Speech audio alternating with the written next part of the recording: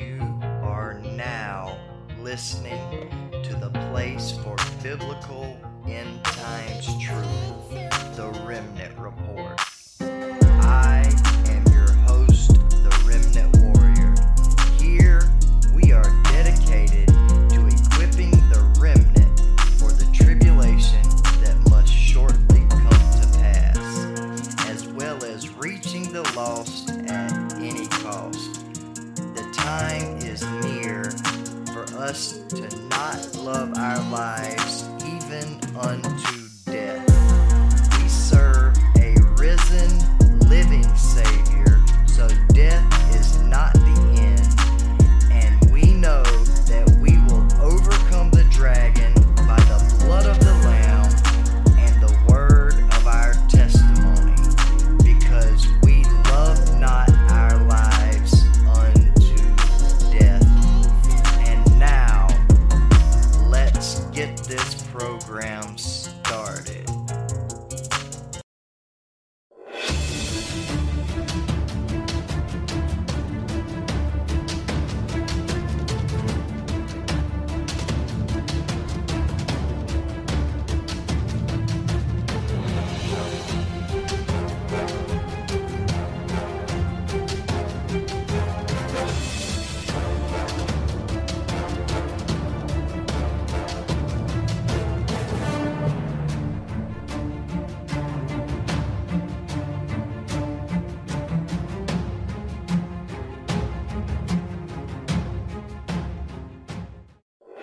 In this video series, we are going to reveal the greatest conspiracy in world history. As I've said before, this is not a conspiracy theory, but an actual conspiracy that will affect every person on the planet. In my previous video, I demonstrated how camouflage is used to conceal great danger in plain sight. We also saw the devastating effect of a tsunami that showed no visible sign of danger, yet contained extremely destructive power that caught many people off guard. We then discussed a phenomenon called the normalcy bias. The normalcy bias explains that we can quite easily enter a state of denial, justification, or mental and even physical paralysis when confronted with a crisis that challenges our core beliefs or our perception of reality. We also discussed the fact that world history is littered with wars. Despite all man's attempts to live at peace with one another, warfare still blights the nations of the world today. Now, in this video, I'm going to explore the pursuit of world peace. Today, there is a global call for world peace. At first glance, the quest for world peace seems honorable, desirable, and logical. No one wants to suffer the terrible consequences of war, racial hatred, or social deprivation. On closer inspection, however, the quest for world peace is fraught with danger and in fact conceals a terrible evil. The nations of the world are in fact being deceived. This deception constitutes yet another form of warfare that is hidden in plain sight and is being waged on unsuspecting victims. Sadly, the whole premise of the world entering into a peaceful utopia in future is fatally flawed, as I will later reveal. In my first video, I said that we do not seem to learn the lessons of history, and that as a result, history tends to repeat itself. From the ashes of World War I, Adolf Hitler attempted to build a sinister new world order, led by a so-called race of Aryan supermen, spreading a reign of terror unlike any the world had ever known. Many believed the Nazis conjured strange spirits and followed occult practices that had lain dormant in Europe for thousands of years. Now documents prove that their beliefs were based on a perversion of ancient pagan law, a twisting of mythic battles between forces of light and darkness, and a terrifying journey into a world ruled by mystics, madmen, and murderers.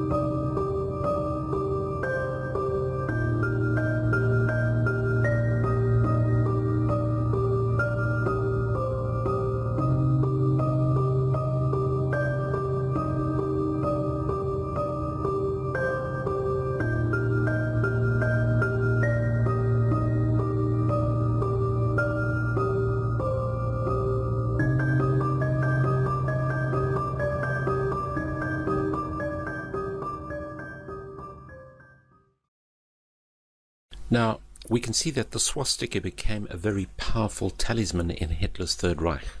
The symbol is in fact not German, but was adopted from the occult. Its occult significance is the spiritual transformation of man.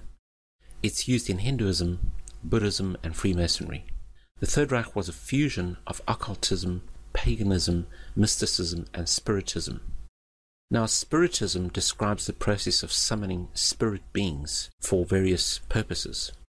Hitler was so obsessed with the occult that he wanted to be possessed himself by Lucifer to give him more occult power.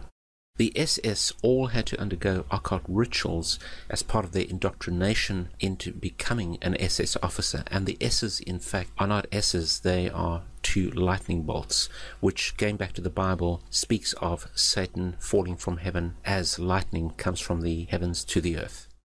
So they were involved in very dark rituals, satanic rituals, which some believe even involved human sacrifice and included black sun worship. The Third Reich had its roots in mystical occult paganism. Hitler was profoundly influenced by the occult, and his Third Reich was an attempt, firstly, to establish a new world order with him at the helm, secondly, to destroy Judaism and Christianity, and thirdly, to establish a new religion with a combination of mystic paganism, spiritism, and occultism. Hitler was profoundly influenced by an occult organization called Theosophy. He kept a copy of a book entitled The Secret Doctrine next to his bed and based his Third Reich on its teachings. As we explore Theosophy further, we will discover that Theosophy continues to assert its insidious influence on the world today. The founding of the New Age movement can be traced right back to the 19th century through Theosophy. Theosophy is the group that popularized the belief that we are moving out of the age of Pisces into the astrological age of Aquarius, which to them is an age of the unity of humanity, an age of enlightenment, an age of heightened spiritual consciousness. The concept of the new age of Aquarius is based on astrology, an occult practice forbidden in the Bible. It is claimed that as certain planets come into alignment, the Earth will undergo a mystical transformation from its present state of turmoil into a blissful utopian state, literally heaven on earth. This cosmic shift will supposedly bring about a change in human nature, and this will manifest in the form of sympathy, trust, honesty, mutual respect, revelation, world peace, and the true liberation of our minds, as they put it. The New Age occultists teach that our minds will be liberated to realize that we are actually free from the dictates of Jehovah and can therefore live as we please. It is claimed that we are in fact gods, and that Lucifer the light-bearer is the spirit being who is the true God and who brings true spiritual enlightenment to humanity in the form of intellectual illumination. Albert Pike, the highest level Freemason in the world and today still revered as the most senior Freemason in the Masonic movement, says, "That which we must say to the crowd is, we worship a God, but it is the God that one adores without superstition. To you, Sovereign Grand Inspector General, we say this. You may repeat it to the brethren of the 32nd, 31st, and 30th degrees. The Masonic religion should be, by all of us initiates of the higher degrees, maintained in the purity of the Luciferian doctrine. If Lucifer were not God, would Adonai, Jesus, spread false and harmful statements about him? Yes, Lucifer is God." End of quote. These occultists claim to receive inspiration from the spirit realm. They acknowledge that the source of their inspiration is from Lucifer or Satan himself, and that they are engaging with fallen angels, but of course they teach that Lucifer is the good guy and the God of the Bible is the evil spiritual entity. So they invert what the Bible teaches. The Bible talks about, of course, the kingdom of darkness and the kingdom of light, the kingdom of darkness being Satan's kingdom and the kingdom of light being the kingdom of God or Jehovah, and it teaches that these two kingdoms are at war with one another. Now, the aim of the New World Order is a one-world government with a unified one-world religion, and the New Age is that religion. Here is a quote by Zygmunt Brzezinski. He says, "The tectonic era involves the gradual appearance of a more controlled society. Such a society would be dominated by an elite, unrestrained by traditional values. Soon it will be possible to assert almost continuous surveillance over every citizen and maintain up-to-date, complete files containing even the most personal information about the citizen. The admitted New World Order agenda to control a one-world government that rules over humanity is not only political but also spiritual and what is known as the New Age. The global elite are New Age occultists who adhere to New Age dogma and are responsible for this trend of discrediting Christianity, Jesus Christ, and Christian New World Order researchers. This trend is a monolithic and ruthless conspiracy that is coming into fruition at the end of this age. The occult community is full of secret societies that practice secret oaths, secret meetings, and secret occult practices. This implies that they have something to hide. The Bible says that what is done in secret will be brought into the light. God does not keep secrets, but has revealed truth to us in the Bible. Let's listen now to a short excerpt from a video by William Cooper, a Christian researcher who researched the New World Order and the occult all his life. He explains the Luciferian doctrine behind the occult and the governments of the world and how they pervert the Bible. In the mystery schools, they refer to this mystical time of coming out of the age of innocence as the Luciferian philosophy. In the Bible or in the church, they talk about the fall of man. Same thing. There's only one difference between the Luciferian philosophy and the fall of man, is that those who talk about the fall of man believe in God, whether or not they believe in a Savior, they believe in God. The ones who believe in the Luciferian philosophy do not. Now here's how that works. In the Bible we're told that Eve was tempted by Satan to eat of the fruit of the tree of knowledge of good and evil. God had commanded Adam and Eve not to eat of the fruit of that tree. If you do, ye will surely die. Isn't that the commandment?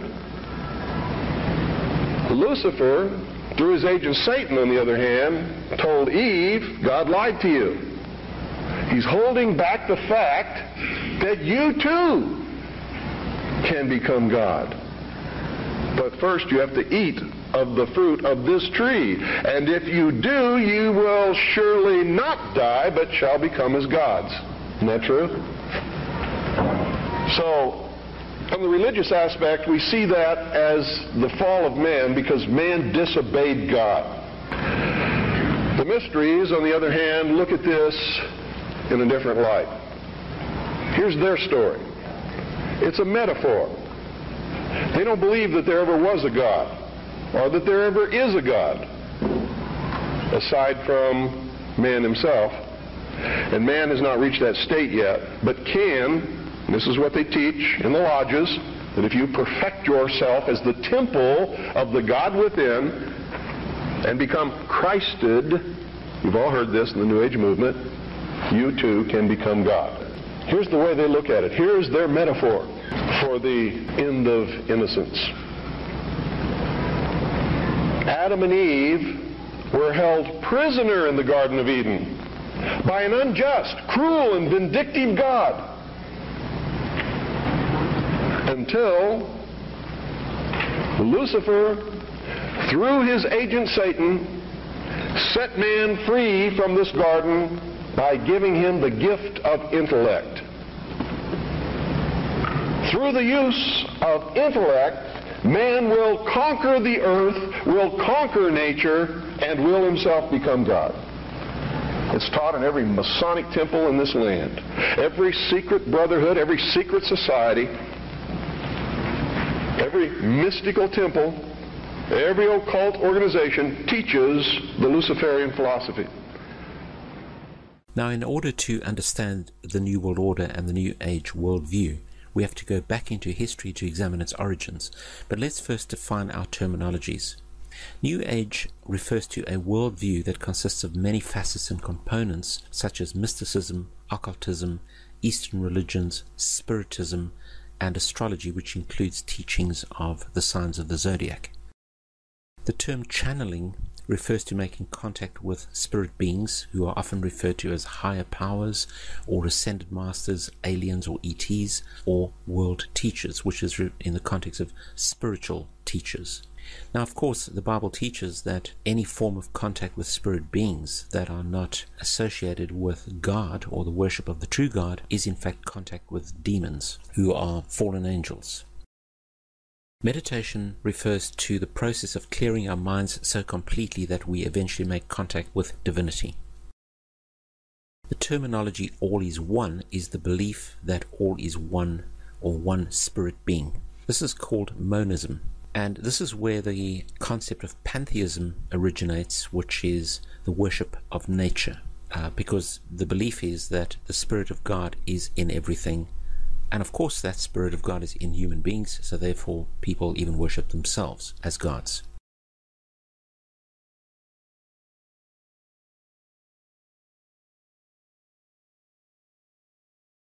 Man is God. This is the belief that we can attain godhood. Esotericism is all about reinterpreting ancient texts to find hidden meanings and to unify all these religions into one religious belief system. This is in fact exactly what Madame Blavatsky attempted to do when she created Theosophy, and she reasoned that if she could study all the world's religions and aggregate them into one new religion, that this new religion would represent absolute and ultimate truth. In other words, the wisdom of the ages, as she put it.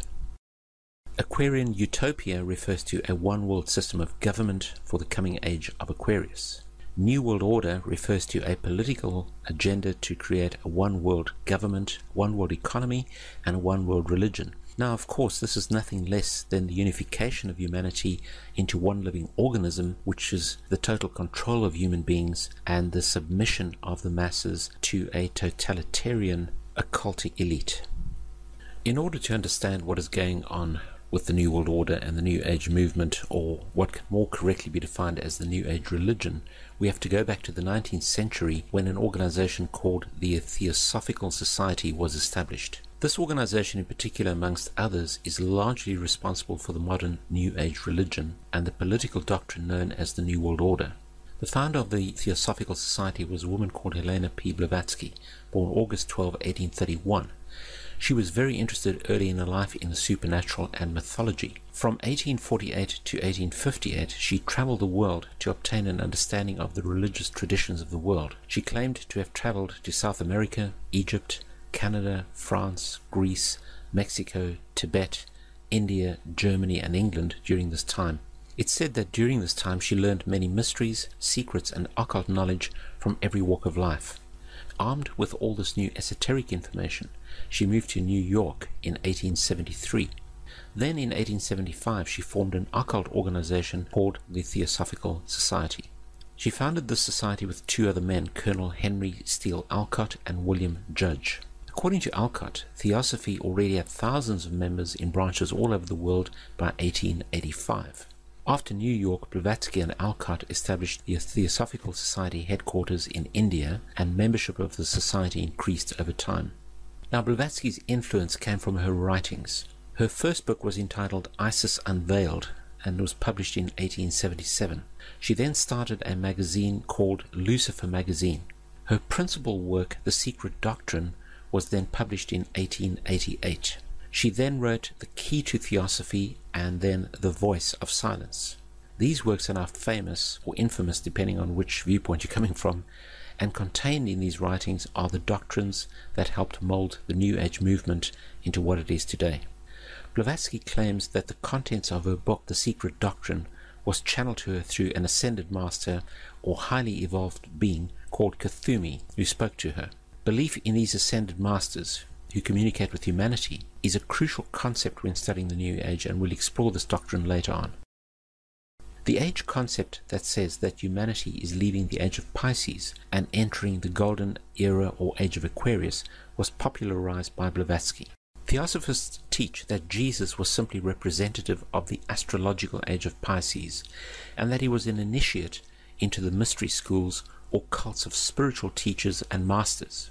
They teach that the age of Aquarius is going to be a new utopian age when the world unites into a one-world system, the exiting out of the age of Jesus and its outdated form of religion, and the entering into the age of a new world teacher. They claim that each astrological age is accompanied by a new world teacher such as Buddha, Krishna, Jesus Christ, and the coming new age Maitreya.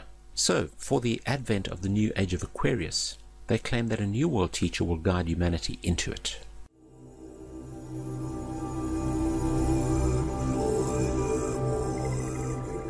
The very name, Maitri, that is loving kindness. Now, today's world, we really need a promotion of Maitri, loving kindness. In Kushinagar, northern India, the place where Shakyamuni Buddha passed away, an extraordinary symbol of loving kindness is being created for the entire world. The Maitreya Project. Maitreya Buddha, according to scripture, we believe the next coming Buddha. So therefore, it is useful to make sort of special effort to make sort of relation or contact with the coming Buddha. Just as Buddha Shakyamuni was recognized 2,500 years ago as an enlightened being, it has been prophesied by all the Buddhist traditions that Maitreya will be recognized as the Buddha of loving kindness. Some cultures know Maitreya as the Laughing Buddha. A statue of the monastic form of Maitreya is being built to last at least 1,000 years in India. This will be the largest symbol of loving kindness in the world. The main purpose of the Maitreya statue is to promote the qualities of loving kindness in this world. Buddha Shakyamuni explained there is incredible benefit in creating holy objects. When one sees a peaceful, loving image, it makes one think of peace. A positive seed is planted in the mind which will grow into loving kindness. Throughout the world, monuments serve to inspire humankind.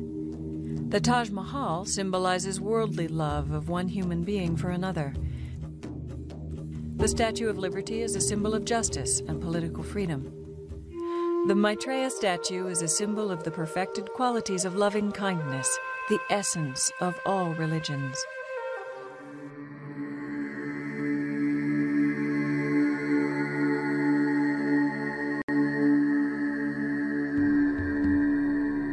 I'm making this statue and see people to learn loving kindness by learning the teaching of the Maitreya Buddha. You see, with this good heart, then you see, wars can be stopped. Everybody needs loving kindness. From loving kindness, then you can achieve freedom. Now, Blavatsky advocated monism, a one-world brotherhood, a unity of mankind.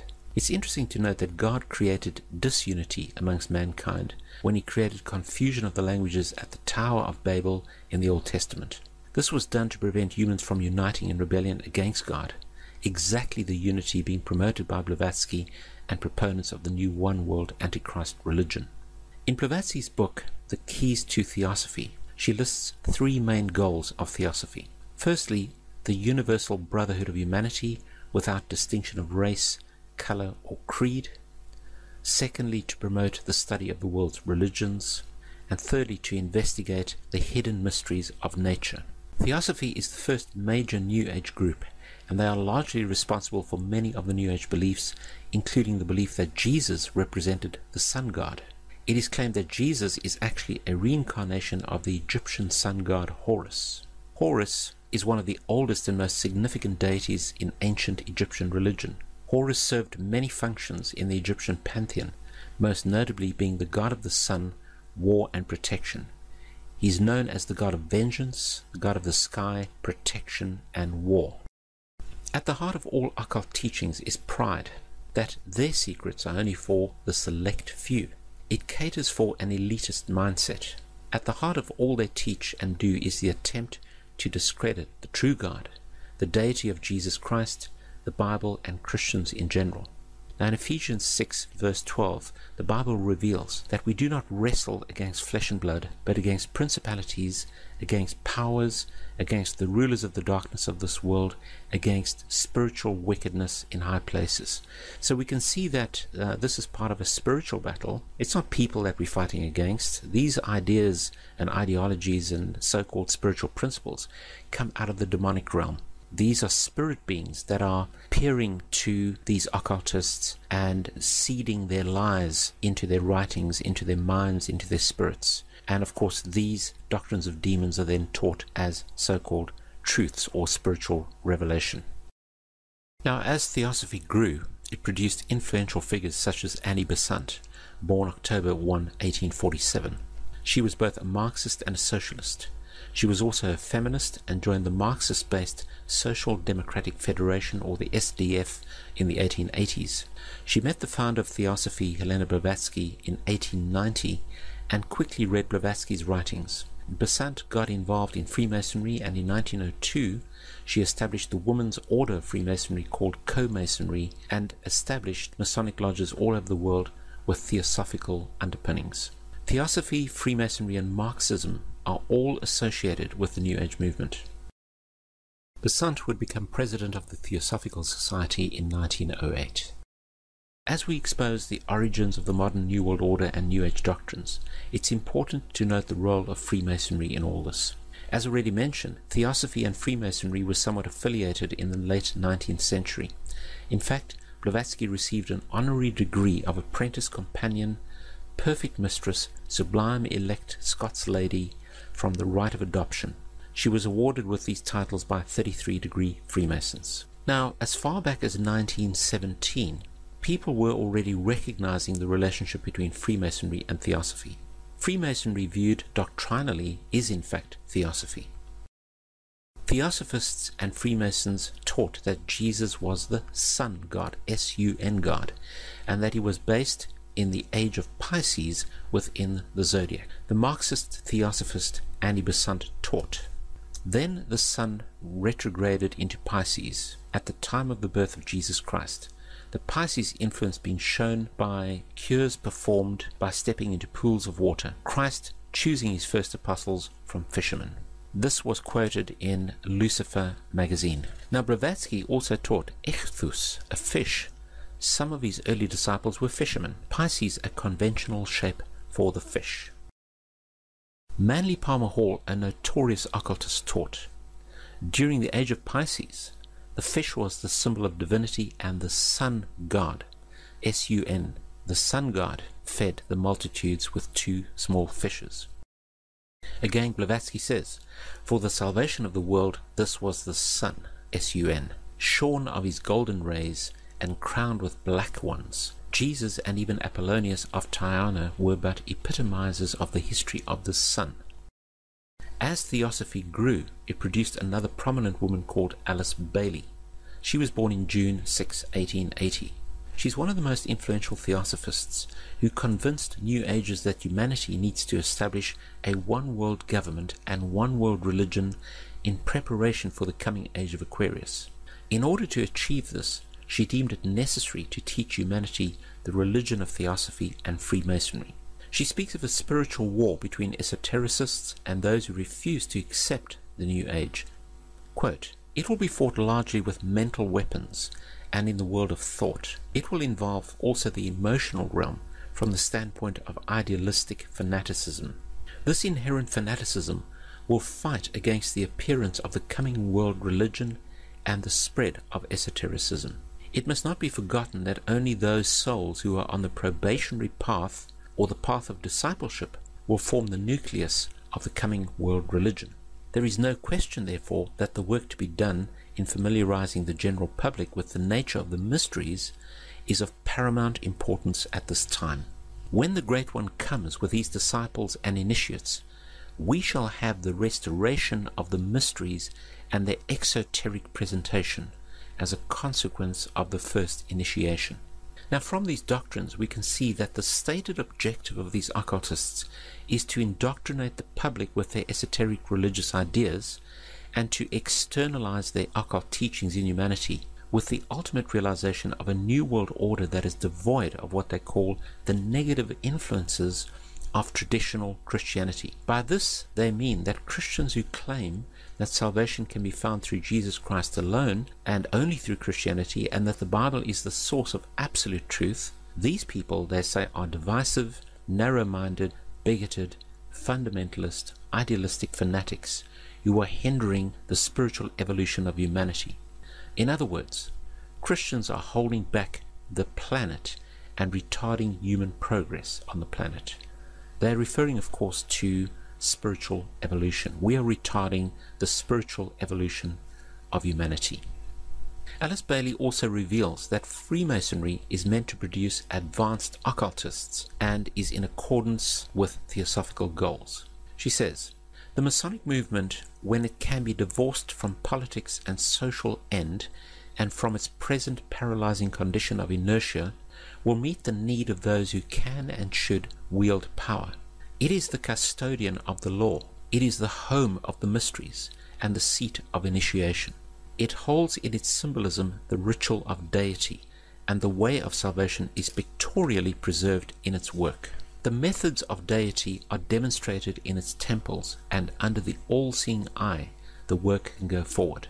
It is a far more occult organization than can be realized, and is intended to be the training school for the coming advanced occultists. In his book entitled Arcana of Freemasonry, Albert Churchward says, quote, "Can the unity of the world be accomplished by Freemasons? Yes, and by Freemasons only." End of quote. Freemasonry presents itself to the world as a friendly, fraternal order where men meet to network and socialize, but it is in fact an occult religious system. Freemasonry itself was infiltrated by the Illuminati in the late 18th century. Although there is a lot of fictional embellishment about the Illuminati, certain key facts have been established. Number one, the Illuminati did in fact exist in Bavaria in Germany. Number two, it was founded on the 1st of May 1776 by Adam Weishaupt. What is today celebrated as May Day or Labor Day is in fact the celebration of the birth of the Illuminati. 3. The organization was a type of revolutionary organization that sought political and societal reform. Interestingly enough, this was based on the assumption that if you could just gather enough really intelligent people together, you could solve all the world's problems. 4. The order grew and became very popular. 5. It was outlawed by the ruler of Bavaria, Duke Karl Theodor, who issued 3 edicts against the Illuminati, the third being in 1787. 6. Illuminati writings were discovered after the arrests of members and raids of castles. 7. The original writings were written in High German and published in a book entitled Proofs of a Conspiracy Against All the Religions and Governments of Europe by John Robinson, and another book, Memoirs Illustrating the History of Jacobinism by A. Barruel. 8. The writings revealed that the Illuminati wanted a one-world system ruled by them, the overthrow of religion, and in order to achieve this, infiltration of Freemasonry. By infiltrating Freemasonry, they would be able to operate under another name or persona. Now, quoting from Adam Weishaupt, he says, "Do you realize sufficiently what it means to rule? To rule in a secret society, not only over the lesser or more important of the populace, but over the best of men, over men of all ranks, nations, and religions. To rule without external force, to unite them indissolubly, to breathe one spirit and soul into them, men distributed over all parts of the world." The prolific Masonic author and historian Albert Mackey writes, quote, "To give the order a higher influence, Weishaupt connected it with the Masonic institution after whose system of degrees and esoteric instruction and of secret modes of recognition it was organized. The organization enrolled some of the most distinguished men of Germany, and it expanded rapidly into other countries. The original design of Illuminism was undoubtedly the elevation of the human race, but it cannot be denied that in the process of time abuses crept into the institution, and that by the influence of unworthy men this system became corrupted." End of quote. Fused with Freemasonry in the 18th century were the doctrines of elitism and globalization and the overthrow of religion, namely Christianity. Albert Mackey states that the Illuminati infiltrated Freemasonry before it was outlawed, so we have every reason to believe that it still exists today. By the time the Bavarian government outlawed it in Bavaria, it was already too late because it had spread worldwide. George Washington, himself a Freemason, believed that the Illuminati existed and that some of the founders of the United States had the objectives of the Illuminati in mind from the outset, such as the separation of the people from their government. The then president of Yale University in 1798 stated, "There is sufficient evidence that a number of societies of the Illuminati have been established in this land of gospel light and civil liberty, which were first organized from the Grand Society in France. They are doubtless secretly striving to undermine all our ancient institutions, civil and sacred. These societies are closely leagued with those of the same order in Europe, and they all have the same objects in view. The enemies of all order are seeking our ruin. Should infidelity generally prevail, our independence would fall, of course. Our republican government would be annihilated." Because this Illuminati doctrine of globalization and societal reform was fused into Freemasonry, later prominent Masons started voicing their anticipation of a new world order and a one-world system. Quote, "The express aim of this order was to abolish Christianity and overthrow all civil government." End of quote. Another quote says, "The great strength of our order lies in its concealment. Let it never appear in any place in its own name, but always covered by another name and another occupation. None is fitter than the 3 lower degrees of Freemasonry. The public is accustomed to it, expects little from it, and therefore takes little notice of it." End of quote. Freemasonry is just one of many ways to get people into the occult. The highest levels of Freemasonry and Theosophy are now striving for a new world order and a one-world religion. Their dogma is that to enter into the coming age of Aquarius, the world has to unite into a one-world government or new world order. Quote, "Mystic Masonry is not only the key to the religion taught to all men in all ages from the very beginning of conscious life up to the present, but it holds the keys to these religions and is in fact the very repository of religion itself. It has for its objects the uniting of mankind into a universal brotherhood." End of quote. The Scottish Masonic magazine The New Age admits that it is seeking a new race, a new religion, and a new civilization, which is the great plan for America. It says, "Great God, our King, has chosen the great American public schools to pave the way for the new race, the new religion, and the new civilization that is taking place in America. Any mother, father, or guardian who is responsible for the taking away of freedom of mind, freedom of will, or freedom of spirit is the lowest criminal on this earth, because they take away from that child the God-given right to become a part of God's great plan in America for the dawn of the new age of the world." End of quote. Now, what many people don't realize is that America was founded by the Freemasons of Europe as a Masonic experiment. That's why, for example, New York is named after the York Rites of Freemasonry in England, New York. And the Statue of Liberty, which was donated by the Freemasons of France to America, is in fact a statue that signifies a spiritual evolution where man becomes God through spiritual enlightenment. This is why you have like these rays of the sun around the head of this goddess Columbia, which is standing with this flame or the light. This all signifies that Lucifer, the light bearer, brings enlightenment to humanity. Manly P. Hall, a high-level occultist, states, quote, "The new Atlantis sets forth an ideal government of the earth. It foretells that day when in the midst of men there shall rise up a vast institution composed of the philosophic elect, an order of illumined men banded together for the purpose of investigating the laws of life and the mysteries of the universe. The age of boundaries is closing, and we are approaching a nobler era when nations shall be no more, when the lines of race and caste shall be wiped out, when the whole earth shall be under one order, one government, one administrative body. I'm now going to quote Alice Bailey, and she says, "The new era is coming. The new ideals, the new civilization, the new modes of life, of education, of religious presentation, and of government are slowly precipitating, and nothing can stop them." End of quote. I'm going to quote from N. Sri Ram, who says, quote, "Let us first consider the restoration of the mysteries. It is well known among members of the co-Masonic movement that its work has been faithfully continued up to the present, and that its numbers of lodges have steadily increased.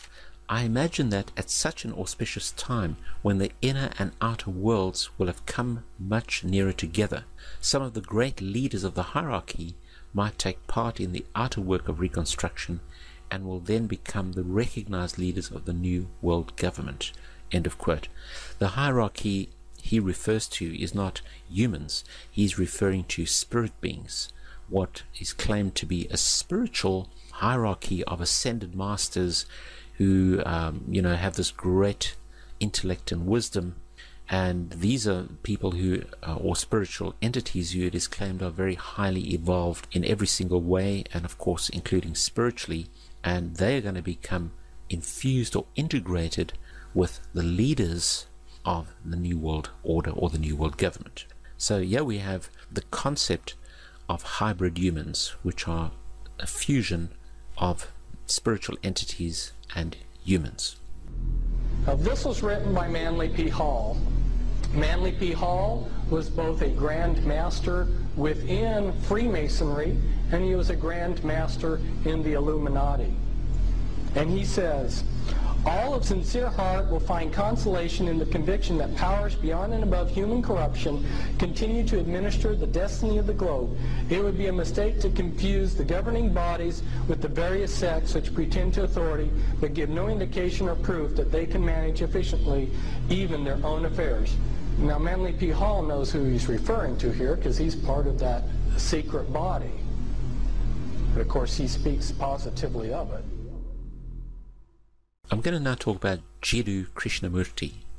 His father was a member of the Theosophical Society. He was raised by Annie Besant and was adopted and raised to believe that he was the Christ.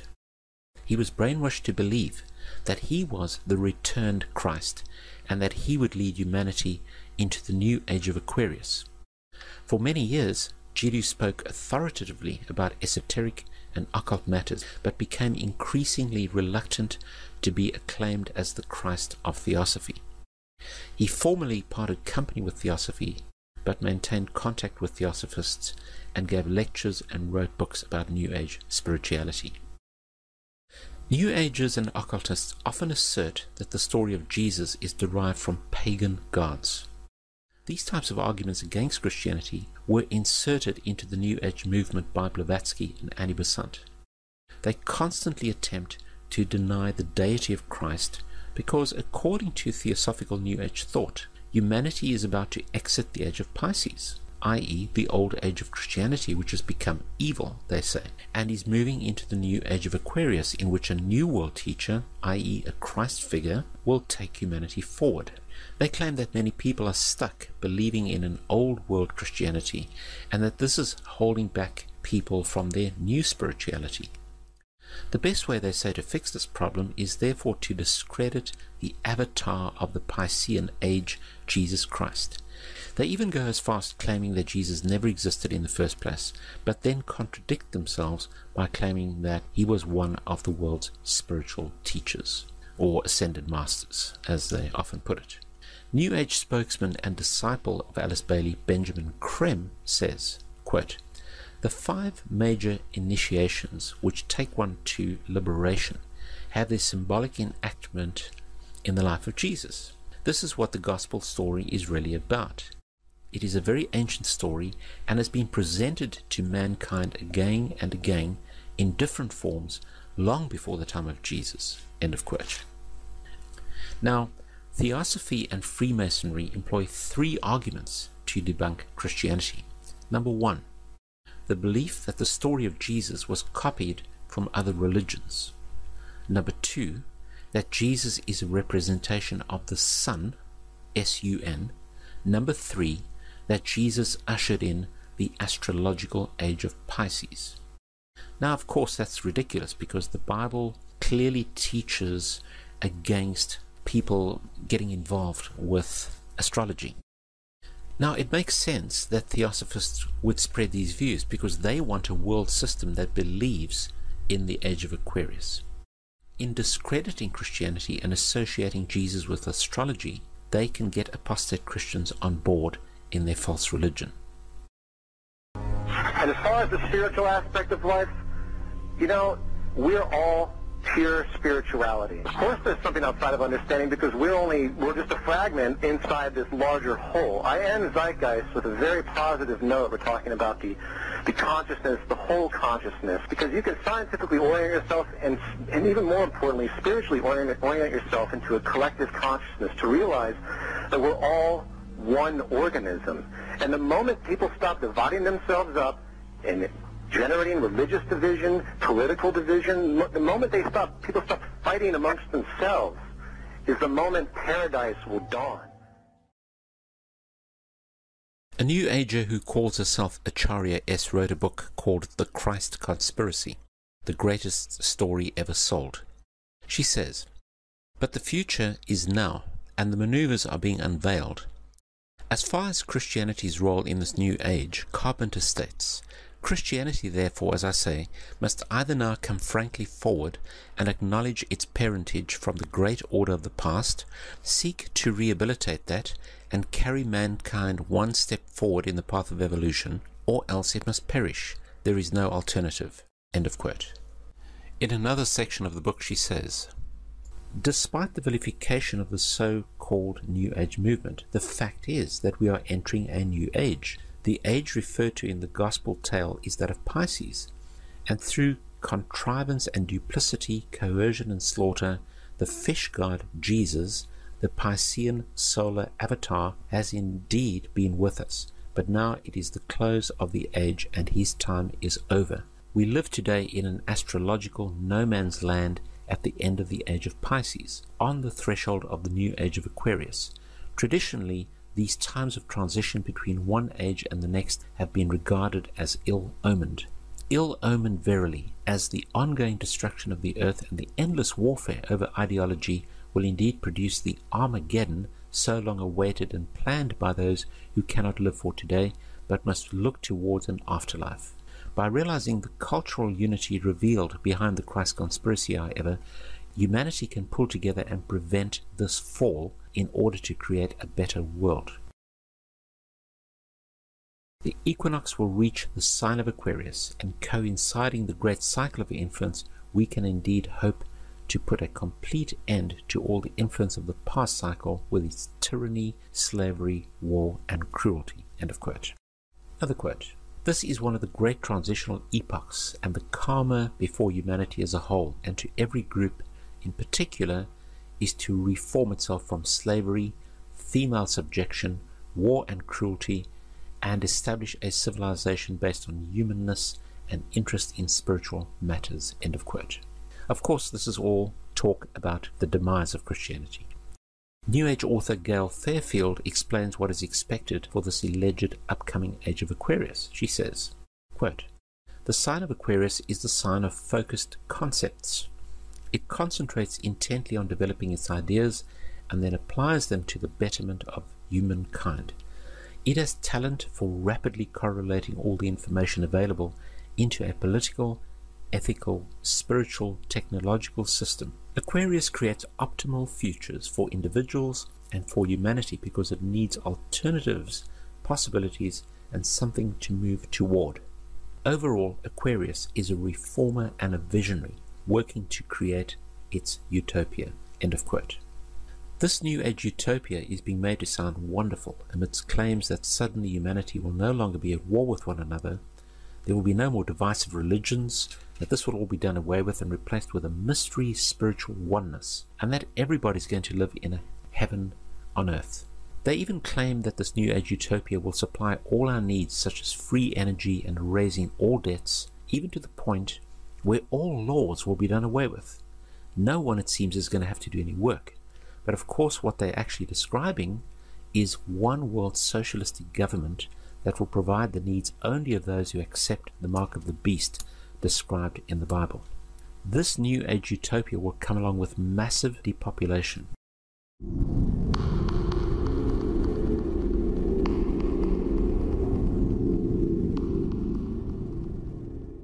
The coming New World Order is going to be a combination of tyrannical, fascist world leaders who have replaced the teachings of the Bible and the God of the Bible with their man-made religion, which has been shaped and formed from every occult and pagan influence. The extreme irony of all this is that the world is in fact not improving and progressing. It's being plunged into a deep, dark spiritual vacuum. This vacuum will be and is already being filled with every sort of extreme evil. This is already becoming self-evident in the media. The Age of Aquarius is in fact an attempt by man to enthrone himself as God and to declare liberation from the demands and restraints of what New Age Luciferians claim is a tyrannical evil God who seeks only to keep humanity in the Dark Ages. They claim that Adam and Eve were held captive in the Garden of Eden, where they existed in a subhuman state. They claim that Lucifer, the light-bearer, liberated them by bringing them the gift of intellect. Now, the same fallen angel is bringing further enlightenment and liberation to all of humanity, as he did to Adam and Eve. The truth is out. We can all become gods. Luciferianism and the Ascended Masters. According to the New Agers, Theosophists, as well as many elitists and Freemasons, there exists a group of highly evolved men and women called the Masters of Wisdom. These groups claim that Buddha, Krishna, Muhammad, and Jesus were all Masters of Wisdom, and that a being named Maitreya is the leader of these Masters of Wisdom, but that he in turn is subject to the true leader, Sanat Kumara. Now, who is Sanat Kumara? Well, the New Age occultists tell us, quote, Satan is an anagram for Sanat Kumara, who in the esoteric philosophy of India is the Promethean being who gave mankind the fire of self-conscious and independent individual selfhood. End of quote. Quote, Satan has a possible echo in theosophic law, where the Lord of the world, the spiritual ruler of the earth, and head of the Great White Lodge is Sanat Kumara, a lord of the flame who descended to earth from Venus in a fiery chariot some 6 million years ago. End of quote. Helena Blavatsky says, quote, It is but natural, even from the dead letter standpoint, to view Satan, the serpent of Genesis, as the real creator and benefactor, the father of spiritual mankind. For it is he who was the harborer of light, bright, radiant Lucifer, who opened the eyes of the automation created by Jehovah as alleged, and he who was the first to whisper, In the day you eat thereof, you shall be as Elohim, or God, knowing good and evil. And she then goes on and says, He can only be regarded in the light of a savior, an adversary to Jehovah, the personating spirit. He still remains in esoteric truth the ever-loving messenger, the angel, the seraphim and cherubim, who both know well and loved still more, and who conferred on us spiritual instead of physical immortality. End of quote. Quote, Satan, then, was originally a divine being destined to carry light and life to the netherworlds. He stands for the gift of free will and self-conscious mind to man, power which at once seduces and uplifts man. For with free will comes the power to go astray. Satan is therefore man's teacher. End of quote. Freemasonry, for example, is one of the ways that people are systematically brought to the point where it is revealed to them that Lucifer is in fact God. This deception is based on the fact that initially Masons believe that what they're involved in is in fact Christian. One of the former leaders of the Theosophical Society, who was contemporary with Blavatsky and Annie Besant, tells us what the 19th century position on Satan is. In his work Spiritualism, Madame Blavatsky and Theosophy, Rudolf Steiner states, quote, Lucifer is not a being that we can see with our present-day physical eyes, Lucifer can be seen only with the awakened clairvoyance.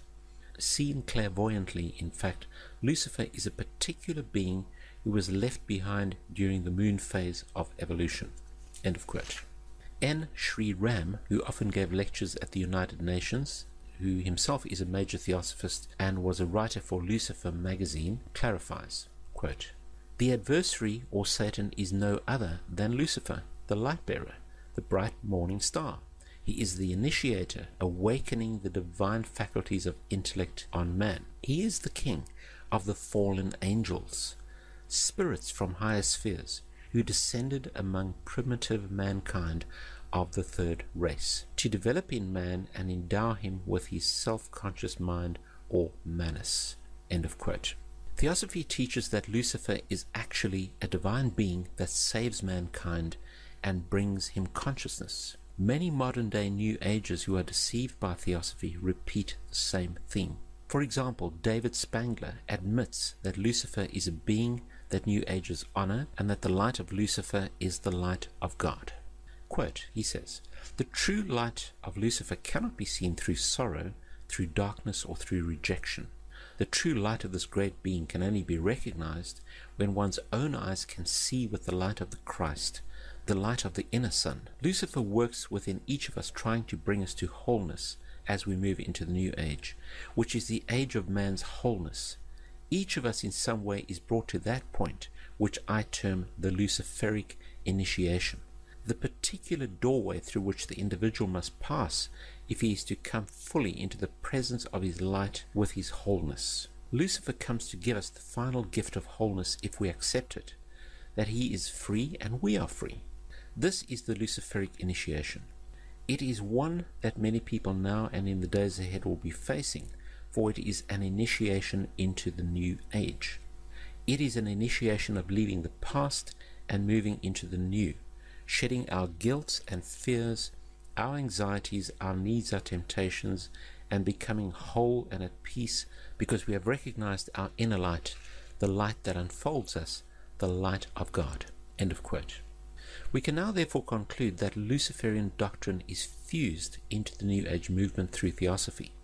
Along with this doctrine is the belief that because of Satan, man will now evolve spiritually and intellectually, conquer the world, conquer nature, and become a god. Now here is an admission that Freemasonry is aimed at creating god-men, just as Hitler wanted to do. The purpose of initiation in Freemasonry is to attain godhood. Quote, "The height of the lodge, even as high as the heavens, implies that the range of consciousness possible to us, when we have developed our potentialities to the full, is infinite. Man who has sprung from the earth and developed through the lower kingdoms of nature to his present rational state, has yet to complete his evolution by becoming a godlike being and unifying his consciousness with the omniscient, to promote which is and always has been the sole aim and purpose of all initiation." End of quote. Maitreya and Benjamin Creme. Benjamin Creme claims that in 1959 he was contacted by the Ascended Masters, asking him if he wanted to be a forerunner for the coming New Age Christ Maitreya. He became the official mouthpiece for who he called Lord Maitreya. According to Creme, in 1977, Maitreya made his first physical appearance. Benjamin Creme sees himself as a contemporary to John the Baptist in the Bible. He heads up an organization called Share International. And if you look at the website, it says, "In the midst of war, fear and famine, new hope is in the world for us all." Also on the website, he has a little article. It's entitled "The Master's Latest Article," and it says this, quote, "Under the wise guidance of the Christ and his brothers, man will attain the full stature of revealed divinity, which is his birthright, did he but know it. Stage by stage, century following century, man will build a civilization which will demonstrate his growing manifestation of divinity, a culture in which the beauty of the divine creation will be expressed in all its aspects, a mirror in which the divine idea will be reflected in all its glory." End of quote. Now, who is Maitreya? Benjamin Creme says that he has been expected for generations by all of the major religions. He says Christians know him as the Christ and expect his imminent return. Jews await him as the Messiah. Hindus look for the coming of Krishna. Buddhists expect him as Maitreya Buddha. And Muslims anticipate the Imam Mahdi or Messiah. He says although the names are different, many believe that they all refer to the same individual, the world teacher, whose personal name is Maitreya. Preferring, he says, to be known simply as the teacher, Maitreya has not come as a religious leader or to found a new religion, but as a teacher and a guide for people of every religion, and even of those who have no religion. At this time of great political, economic, and social crisis, Maitreya will inspire humanity to see itself as one family and create a civilization based on sharing, economic and social justice, and global cooperation.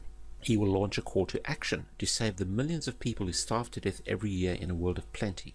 Among Maitreya's recommendations will be a shift in social priorities so that adequate food, housing, clothing, education, and medical care become universal rights. He's actually describing socialism.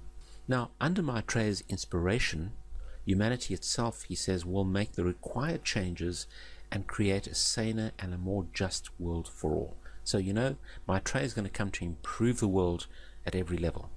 Now, Krem and other occultists have often claimed that Maitreya would manifest at certain times or dates.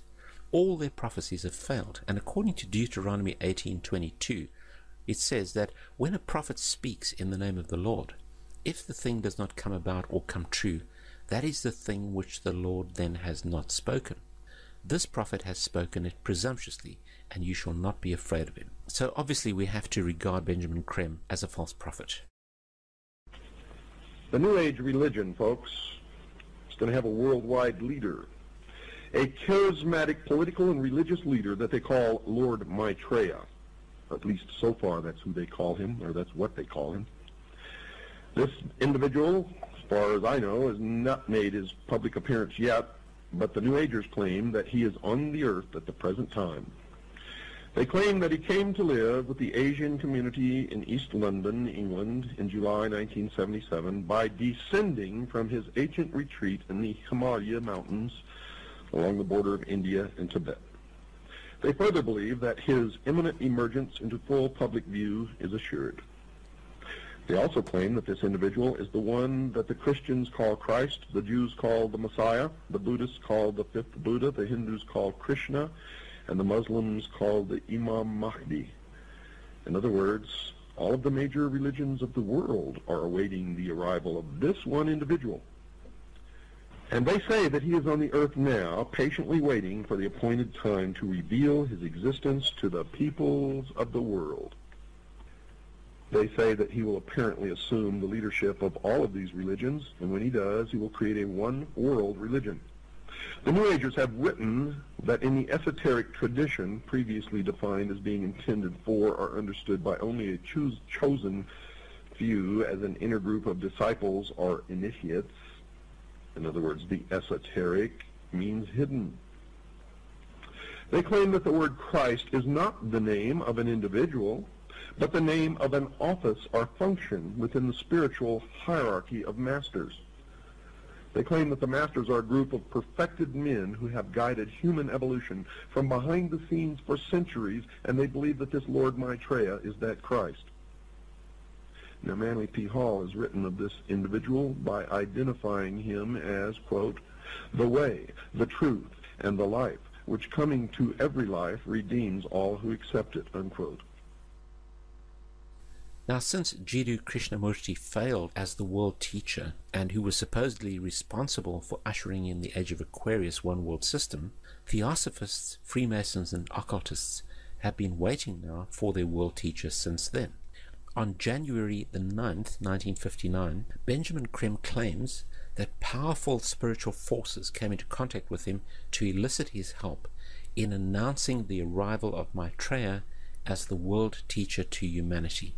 Krem started an organization called Share International, which is aimed at promoting Maitreya, Theosophy, and the New Age. Krem admits that he was influenced by Blavatsky and Bailey. He says, quote, to many today, this awareness includes the recognition of higher states of consciousness attained by those who make up the emerging spiritual kingdom, the masters and initiates of the world. Their existence was first revealed in modern times by H.P. Blavatsky, co-founder of the Theosophical Society, as long ago as 1875. He goes on to say, a more detailed communication about the masters and their work was given by Alice Bailey between 1919 to 1949. In her book, The Externalization of the Hierarchy, she revealed the existence of a planned return to physical plane work and activity by this group of enlightened men, which return, I submit, has already begun. End of quote. These people are claiming that their secret doctrines and inspirations for their writings come from what they call ascended masters. However, the Bible states that the dark side of the spirit realm is ruled by Satan, who is the prince of darkness, and demons, and the father of lies. Both Satan and his demonic forces present themselves as angels of the kingdom of light, or the kingdom of God, thereby deceiving people. Although the writings and claims of these occultists can be very detailed and even sound authoritative, there is absolutely no proof of the claims they make. The same doctrines of demons simply get passed on from one person to another until they are all singing from the same page. These dark spirits mimic the Bible as much as possible, just as the New Age prophets claim that Maitreya is in fact the Christ that the world is waiting for, and that Benjamin Krem is the forerunner of this Christ, as was John the Baptist of the Christ in the Bible. They even claim that Maitreya's star has now appeared. This is a counterfeit of the Star of Bethlehem, for example, that heralded the birth of Jesus Christ in the Bible. They claim that what they call starlight luminaries will appear in the four quadrants of the earth.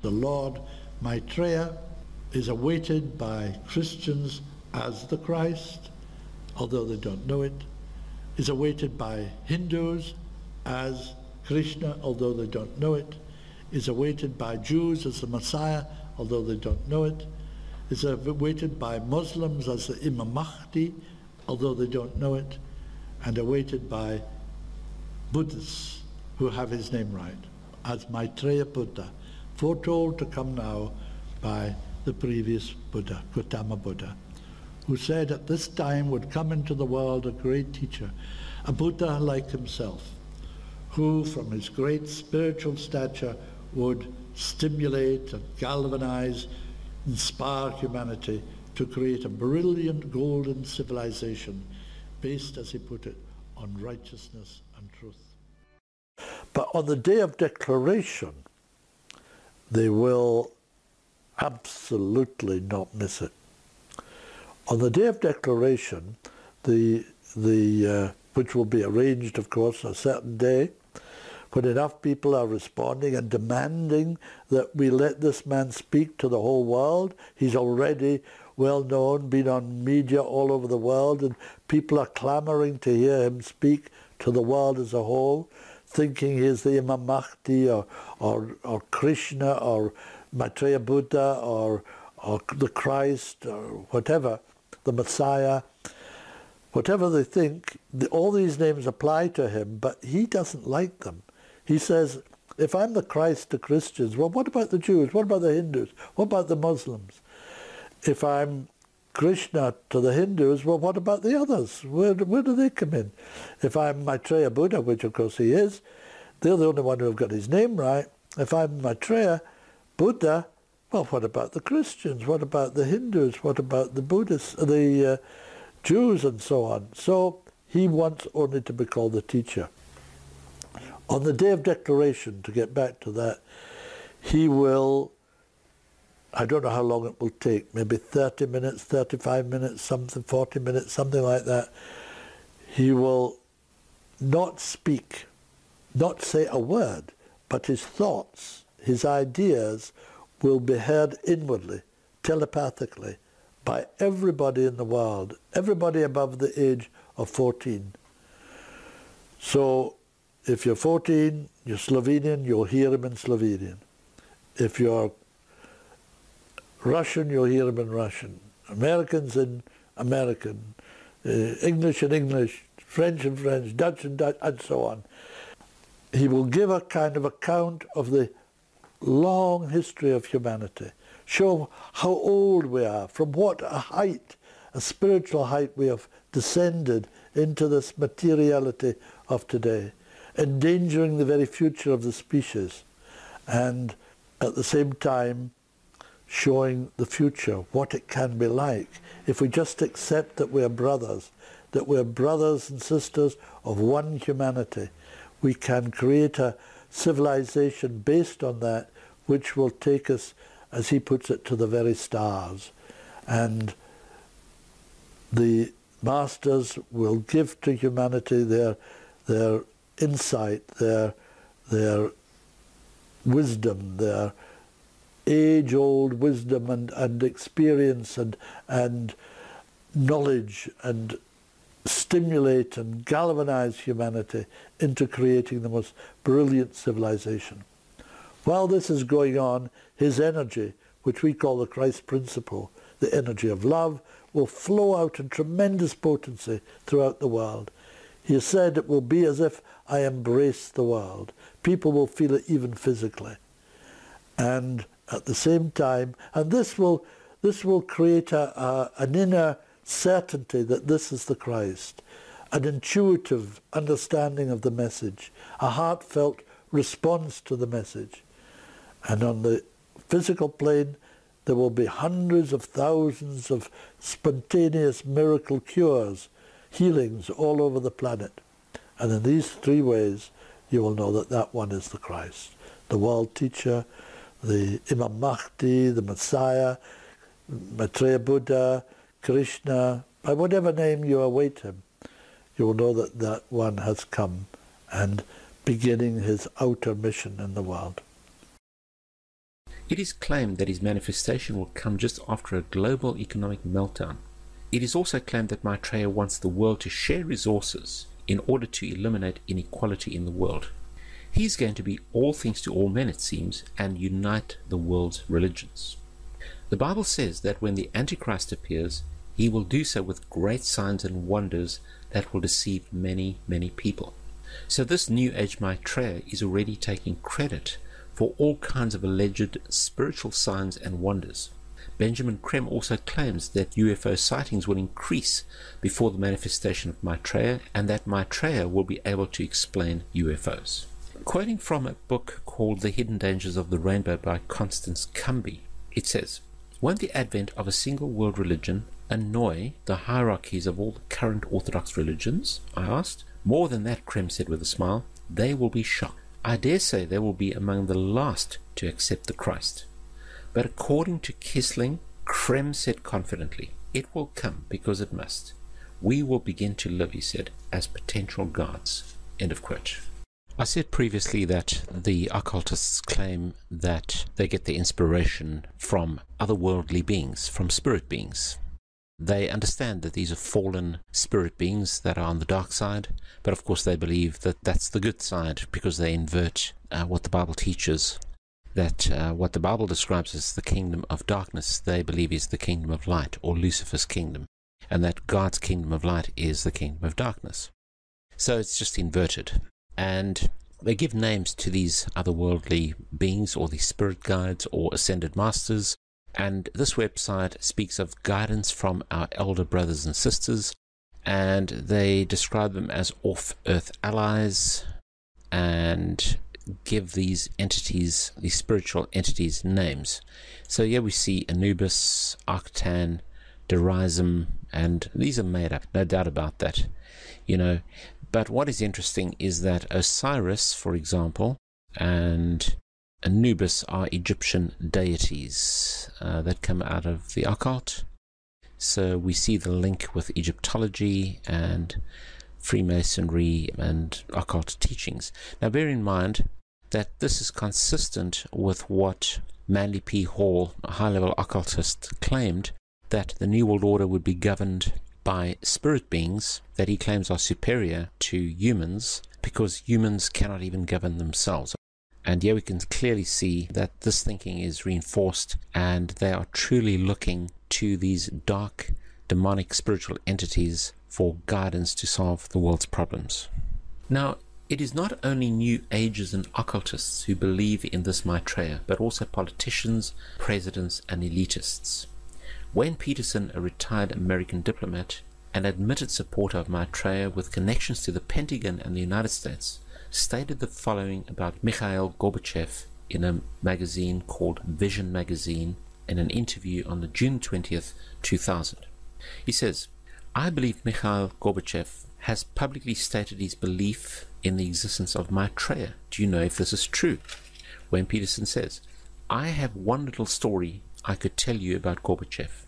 A friend of mine who was working with the World Bank went to a heads of state conference in Europe and gave a speech where he borrowed many of Maitreya's ideas for economic reform out of a book by Benjamin Creme that I'd given him. He told me that he had read the book on his flight to Europe and realized that his keynote address to these world officials, especially presidents and prime ministers, it was after all a very high-level meeting, was going to be very boring, with many having heard similar sentiments over and over. So he thought he would throw in some of Maitreya's ideas into his speech. The country he was in had a reigning monarch who invited him to lunch the next day.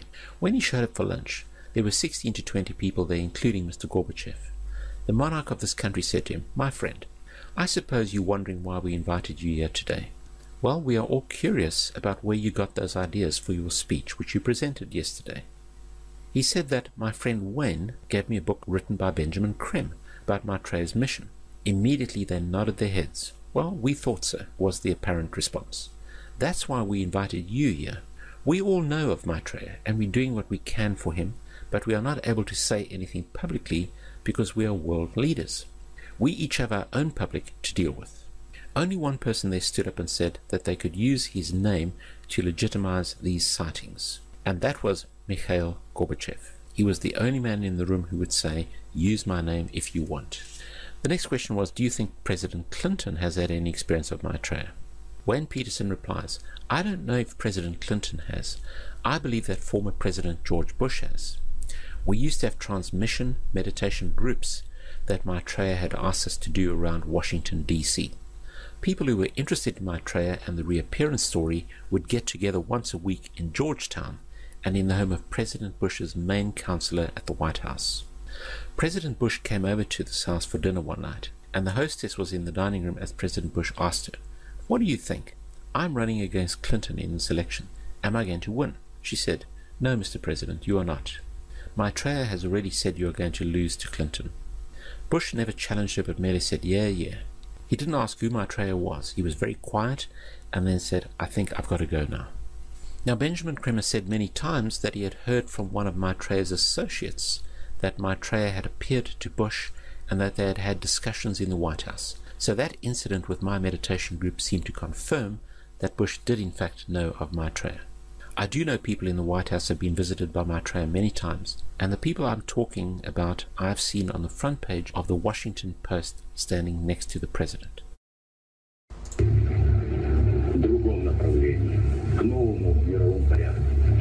I think even that does not describe why the world has changed so much and why the world has turned so much toward a new world order and a new kind of civilization. Now, the United Nations, Lucis Trust, World Goodwill, and Theosophy are all going out of their way to promote Maitreya, the New Age Christ and Savior of the world. They claim that Jesus was only a disciple of Maitreya. Jesus, they say, heralded in the astrological age of Pisces. Now the New Age is going to herald in the age of Aquarius, which includes a new world order, a new civilization of God-men, and the Savior of the world, Maitreya. Jesus and the old age of Christianity, which is now perceived as outdated and irrelevant to a postmodern society, is to be seen as something of the past. The new thing is Maitreya, and the New Age spirituality that openly declares that Lucifer is God and that we are gods.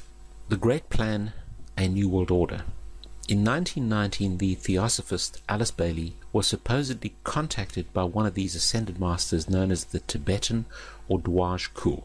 From 1919 to 1949, Bailey would write 24 books about esoteric philosophy, and according to her, she would do automatic writing, which is a New Age way of channeling demonic spirits.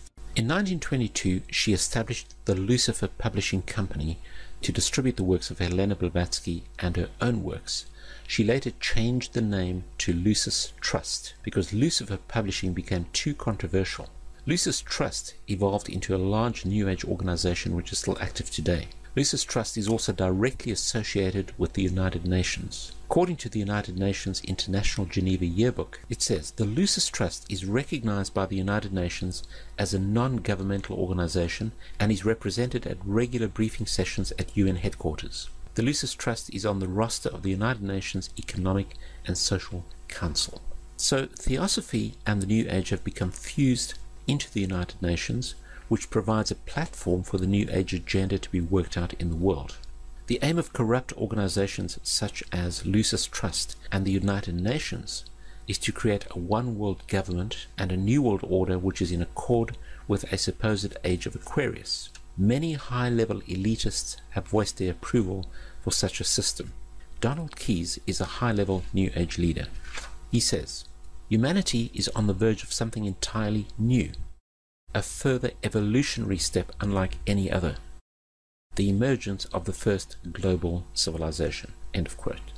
David Rockefeller, the owner of the Chase Manhattan Bank, called for a new world order openly in his book, Memoirs.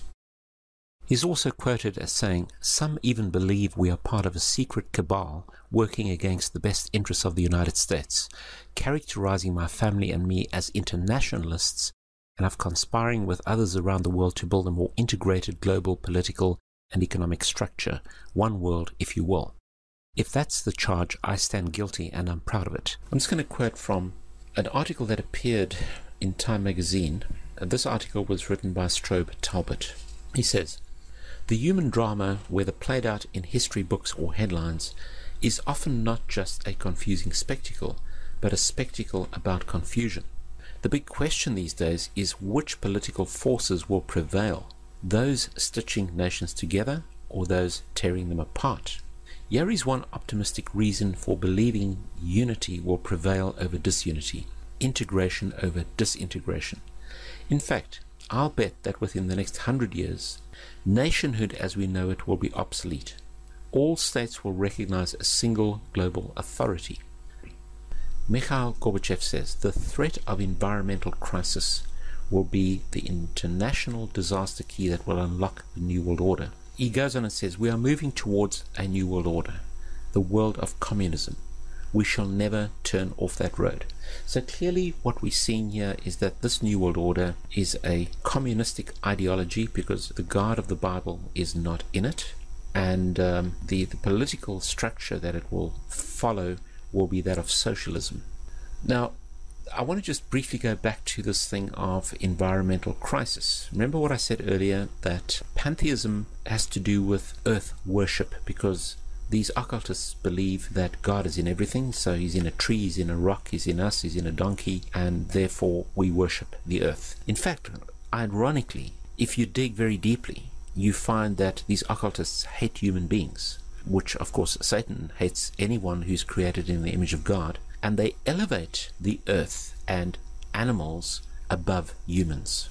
Absolutely bizarre. And this is why they go to great lengths to create these areas in the world where, you know, they supposedly are protecting the environment, but at the same time millions of people are starving and dying, but they're protecting dolphins and whales and, you know, all kinds of conceivable thing except human beings. Now, New Ager and student of Alice Bailey, Robert Mueller, formerly the Secretary General of the United Nations, gave this frightening admission. He says, "We must move as quickly as possible to a one-world government, a one-world religion under a one-world leader." End of quote. Now, the model being advocated, as I've said, for this New World Order is a socialist, Marxist system of government. When we look at the basic concepts in communism, we see this. Number one, social wealth will be distributed according to human needs, meaning that things that are scarce will be distributed first to those who need them most. Number two, the state will wither away. Number three, social classes will not exist. Number four, it will be a moneyless economy. Number five, It will be a command economy. In other words, government planners decide which goods and services are produced and how they are distributed. Now, quoting Adam Zwas, he says, quote, "Communism and the Marxist utopia of a moneyless society where products were distributed rather than sold and bought," end of quote. David Pepper says, quote, "Marx and Engels wanted a classless, moneyless society without government and wage slavery," end of quote. So the model for the New World Order is what can be described as world socialism. The founder of communism, Karl Marx, defamed religion by saying, quote, "Religion is the opium of the people," end of quote. Communism is a God-forsaken and tyrannical model of government. Many people have noticed that the modern New World Order currently being promoted by the global elite contains communistic ideals within it. The New World Order will therefore be a God-hating, totalitarian government that will be worse than any other dictator in all of world history. Now, theosophist Alice Bailey claims that the true communist platform is sound. Now, I'm going to talk about a gentleman, Karl Pearson, who is quoted here. Karl Pearson is a socialist and a eugenicist. Eugenics has to do with the mass extermination of human beings. This gentleman, Theodore M. Porter, speaks of Karl Pearson by saying, "Pearson's appreciation of Marx," now take note that Karl Pearson is a eugenicist, who wants to mass murder people. He says, "Pearson's appreciation of Marx was real, especially in early 1881. In his first essay on socialism, he called Marx one of the most extraordinary characters which this century has produced," end of quote. So this guy, Karl Pearson, admires this mass murderer, Karl Marx. The Luciferian New World Order is in the process of establishing a communistic, socialistic one-world government. In addition to this new socialistic world government, it will also establish a new religion. This new religion will embrace all the world's religions, but will in fact promote Lucifer as the true God. Those who do not worship the beast spoken of in Revelation and do not accept the mark of the beast will be cut off from society and terminated. Talking about the New World Order and the new one world religion that goes along with it, I want to introduce you to a place called Astana in Kazakhstan. Astana is described as the New World Order's great city, and I'm reading from this website which says, "Astana is the capital city of Kazakhstan with an official estimated population of nearly 700,000 people as of March 1st, 2010. Astana is the first large capital being built in the 21st century. The word Astana originates from Persian, Astana from the verb istadan, which means to stand in respect, and literally means threshold, i.e. royal or sacred, when people stand in respect and awe, implying where the court is seated, as in a capital city or a shrine town. What this really means is that Astana is being built as a shrine to the New World Order. Now, we want to have a look at what this means and the symbolism surrounding this, as well as the religious aspects or the religious dimensions to it. The city has been described as a futuristic occult capital being built in a remote and deserted area of the Asian steppes. The city also depicts many instances of sun worship, making one believe that the city is a celebration of the religion. So let's have a look at some of the photographs of the New World Order capital. Now this imagery here, these two pillars that we see, let's see what the website says about these two pillars. It says, "This layout is present in a majority of important cities, including Washington, D.C. and Paris. The two golden pillars are believed to represent Masonic symbolism, specifically the two pillars of Masonry, Boaz and Jachin. These pillars are featured in all Masonic lodge rooms. Boaz and Jachin were two copper, brass or bronze pillars which stood in the porch of Solomon's temple, the first temple in Jerusalem." Okay, so we see Masonic imagery. Here we can see that the main building, which is sort of the presidential palace, is built along the same lines as Washington, D.C. Now, of course, we know that Washington, D.C. was built totally along occult lines. And we see another view here of the presidential palace. Here we can see what is called the Tree of Life. At the back here, we'll see later that there's a meeting room right at the top here where the world's religions are being united. There's an eagle up there which symbolizes power. We're seeing basically a New World Order, New Age city being built Okay, so let's carry on. Going inside, we see this globe signed by representatives from 17 religious denominations, and this represents uniting all religions together under the New World Order. Very, very, very, very significant. Okay, so we see a clear plan that part of the New World Order is to unite the world's religions without a shadow of doubt. Now, this pyramid is dedicated to the renunciation of violence and to bring together the world's religions. The architect claims that the building has no recognizable religious symbols, but in reality the pyramid is a temple for sun worship, which is the religion of the New World Order. The pyramid is the main symbol of Freemasonry and ancient religious doctrine. Today's elite use these pyramids as symbols of power throughout the world. Las Vegas and Dubai contain similar structures, as do many other cities in the world. Here we have the apex of the pyramid, and this is what we're going to see inside. So the apex is round and covered with sunlight. Images of white doves are embedded in the windows. This is obviously to do with world peace, representing also the unification of world governments and religions in this round circular shape, and the New World Order. So the apex, which is at the top of the pyramid, is the ultimate representation of illumination, which is the spiritual evolution of humanity into this new golden age or era of Aquarius, as we've seen before. Inside we see this meeting room, and we see the sun imagery and eye right in the center of this room. I mean, it couldn't be more clear. This is pure Luciferian worship right here. This is Lucifer being worshipped. And this meeting room here, which is the main room, also has the sun symbolism and or eye in the ceiling, and it is the conference room where the religious leaders of the world meet. But we can see here the sun occupies the whole ceiling.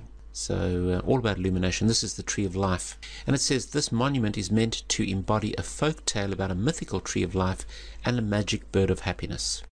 The Tree of Life, as it's called, is a roadmap which spirits supposedly use when they leave the material world to join the afterlife. The golden globe at the top of the monument represents the sun, the supreme deity, and here we have sun worship again.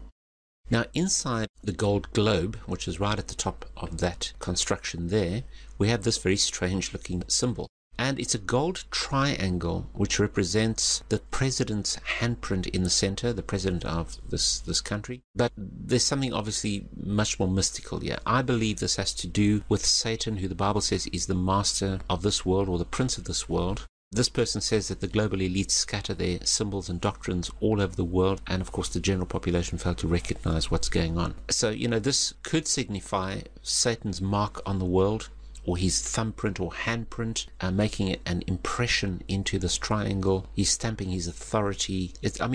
Ultimately, this is right at the top of this Tree of Life. So, once again, we have the shrine to Luciferianism, to illumination, that Satan is in fact the light bearer and the bringer of light to humanity and spiritual life to humanity. Here we have a helix shape. The helix has to do with the DNA of mankind, and one of the very significant things that you're going to find when you start studying the occult and what's happening in this New Age One World religion is the fusion of the sons of God with the daughters of men, i.e. the fallen angels being fused with humans to form these new superhumans, again this concept of transhumanism. And I'm sorry to say it, but it also is in the shape of a male sexual organ, which is very significant in things like Freemasonry, because most of the occult religions have to do with fertility cults. So man is building a shrine to himself. Lucifer is being glorified as the god of this world. And here we have this new age, new century city being built to glorify man. Without any shadow of doubt, this is very pagan, very occultic, and is a sure sign of where things are heading. What is really well documented in various New Age writings is that no one will be given an option to opt out of the New Age agenda. It will literally be a case of do or die. For example, David Spangler, who was part of a group called Planetary Citizens, promotes the abolition of all other religious faiths. Maharishi Mahesh Yogi, an influential New Age guru who was embraced by the Beatles, says, "There has not been and there will not be a place for the unfit. The fit will lead, and if the unfit are not coming along, there is no place for them. In the place where light dominates, there is no place for darkness. In his thinking, the fit are the New Agers, and the unfit are those who do not adopt the New Age beliefs. For example, people who are fundamentalist Christians. Essentially, you will find a lot of intolerance in the New Age movement. This is because, of course, they hate God, and they hate the Word of God, and they hate Christians.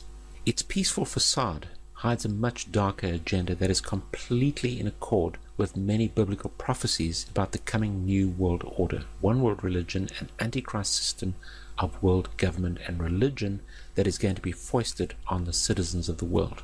New Age authors explicitly state that there is no place for Christians in this new world order.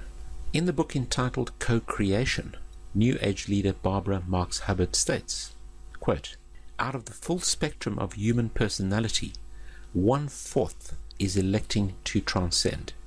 1/4 is resistant to election. They are unattracted by life ever evolving.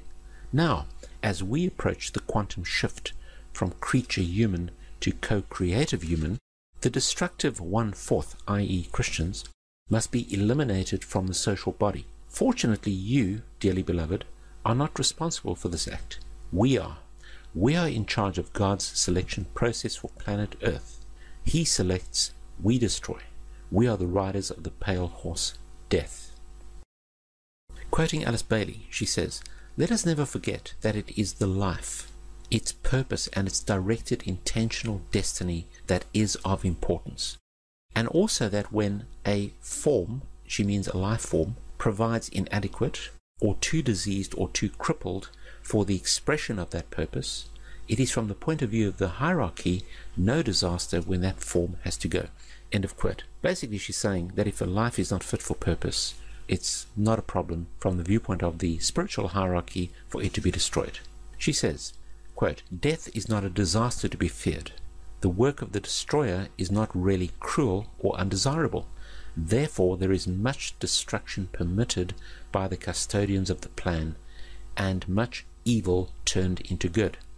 What she's saying here is that they see themselves, the global elite occultists, see themselves as God's elect, who, when they initiate their murder of millions of Christians who will not accept Lucifer as God, they see themselves as the custodians of all truth and authority, and that they're actually doing God's work by destroying Christians who they call evil, and in so doing they're turning evil into good. The Bible talks about this, and it says that the time will come when people who kill Christians will claim that they are doing God's work. Now, Aleister Crowley claims that an Egyptian entity told him that Christianity would be destroyed at the advent of the New Age. A peer of Blavatsky's, often called a prophet of the New Age, Aleister Crowley, claimed to have been visited in the spring of 1904 by an Egyptian entity called Iowas, who foretold to Crowley the end of Christianity. Now, going back to Barbara Marx Hubbard from a book entitled Happy Birthday, Planet Earth, she says, quote, "The end of this phase of evolution shall come. All will know their choice. All will be required to choose.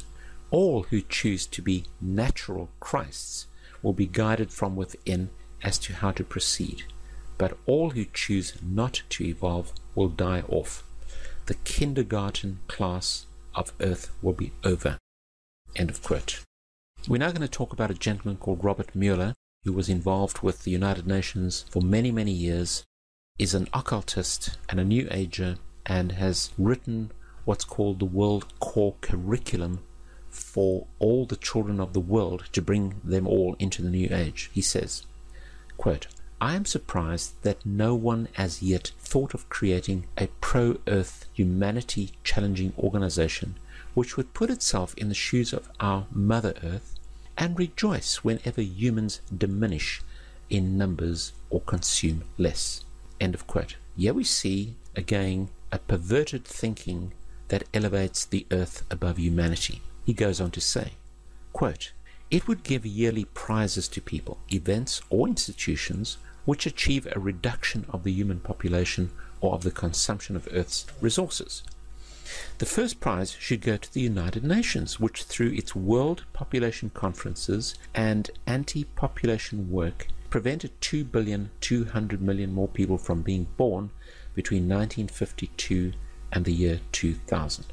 End of quote. He is admitting that the United Nations has been responsible for destroying human beings. Now, referring to our earlier video clip from Bill Gates, we see the same admission, where he talks about the fact that vaccines have in fact been responsible for destroying human life, preventing births of new babies. And of course, this now gives us new insights into the whole abortion agenda. And I don't think I even have to spell that out. I mean, abortion has been responsible for the deaths of more people than all the world wars put together. Now, it's claimed that the Age of Aquarius began in 2012. Quoting from a book entitled Revelation in the Stars by Dr. C.L. Pepler, page 69, we see, quote, "They believe the next age will start around AD 2012 and will be the Age of Aquarius. This, they say, will be the Age of Enlightenment and world unity, a post-Christian world in the fullest sense of the word." End of quote. Now, the Club of Rome, by its own admission, is a globalist think tank. The aim of this organization, which was founded by Irvin Laszlo, is to solve the world's problems and erect a solution to them, a one-world government. On January the 31st, 2009, they held a conference entitled The Future of the American Hemisphere. Francisco Stipo kicked the conference off with a speech. He's a member of the Club of Rome and authored a book entitled World Federalist Manifesto, a guide to political globalization, in which he states, quote, "Political globalization is the creation of a world government which regulates the relationships amongst governments," end of quote. Now, founder of the Club of Rome, Irvin Laszlo, along with Deepak Chopra and globalist Mikhail Gorbachev, all authored a book entitled World Shift 2012. The subtitle of this book was Making Green Business, New Politics, and a Higher Consciousness Work Together. The Club of Rome founded another spin-off organization called the Club of Budapest, another elitist occultist organization that is promoting New Age ascension beliefs to the public. New Age members of the Club of Budapest include Robert Mueller, former Secretary General of the United Nations, and Barbara Marx Hubbard, who stated, quote, "We have been projecting the transformation in 2012. It is happening now," end of quote. On the website World Shift 2012, Irvin Laszlo claimed that the world would end in 2012 if there was not a dramatic shift in global consciousness. So suddenly we had this new gospel of world shift being preached worldwide, telling us that the Age of Aquarius had arrived and that we were now entering this new utopian age of love, joy, peace, and world unity, as espoused by Deepak Chopra and Barbara Marx Hubbard in this Birth 2012 campaign. We had the Mayan calendar prophecies, which were all over the internet, the shift of the ages supposedly, and this was all supposedly prophesied by the Mayan calendar. This is like the rebirth of the earth. Now, the Bolivian president made the speech to the United Nations. According to the Mayan calendar, the 21st of December marks the end of the non-time and the beginning of time. It is the end of the Macha and the beginning of the Pacha. It is the end of selfishness and the beginning of brotherhood. It is the end of individualism and the beginning of collectivism, the end of hatred, the beginning of love, the end of lies and the beginning of truth. It's the end of sadness and the beginning of joy. It's the end of division and the beginning of unity. I mean, where in the world do they get this stuff from? You know, it's as if just because they state something as a fact that it suddenly becomes a fact. And suddenly the world is going to be transformed by this new age utopian thinking. We even had books and movies being published left, right, and center. The media got involved. These are games, computer games, called World Shift. Suddenly, children were being brainwashed to believe that this was in fact happening. This is a gaming website where people were logging in all over the world playing this game.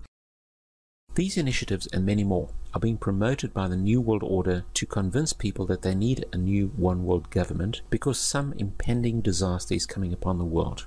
One of these examples was the hype about the Mayan calendar predicting the end of the world in 2012. Other people have spoken about imminent invasion by aliens. Then we have the war on terror, which has become such a big thing. But for example, when the Mayan calendar prophecies and claims were put to academics. They refuted the concept that the world would come to an end in 2012, stating that this was pure speculation and it was something that was put into the media by people who have their own agendas. In other words, there was no evidence for it. There was absolutely no evidence to support the claims of the Mayan calendar. Another example of the scaremongering is global warming. The whole global warming debate is a farce.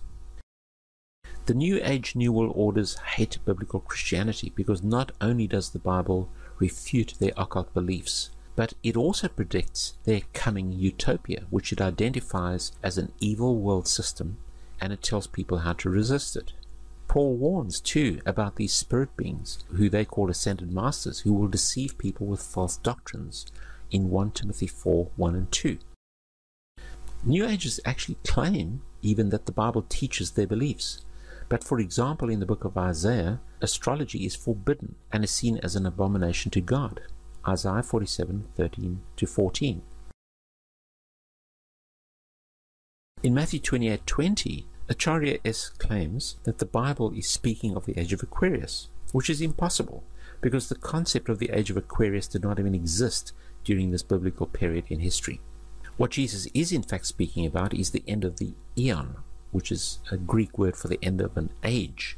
He does not mean the end of the world, but the end of an era which ushers in the new era of Christ's eternal kingdom. In first century Jewish thought, there was an awareness of the current age and an age that was yet to come, i.e. the kingdom of God. The distinction between the two appears both in the New Testament and in other Jewish writings, but this has nothing to do with astrology. And this shatters, of course, the myth of the age of Aquarius. Of course, what we can derive from this is that the age of Aquarius is a massive counterfeit. Maitreya is the counterfeit of Jesus Christ who will return, and the age of Aquarius of the kingdom of God that will be established on the earth when Christ returns to establish his eternal kingdom.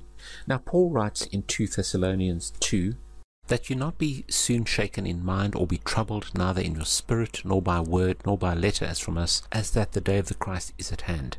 Let no man deceive you by any means, for that day shall not come, he's talking about the return of Christ, except there come a falling away first, and that man of sin be revealed, the son of perdition. He speaks here, of course, of the Antichrist, who opposes and exalts himself above all that is called God, or that is worshipped, so that he, as God, sits in the temple of God, showing himself that he is God.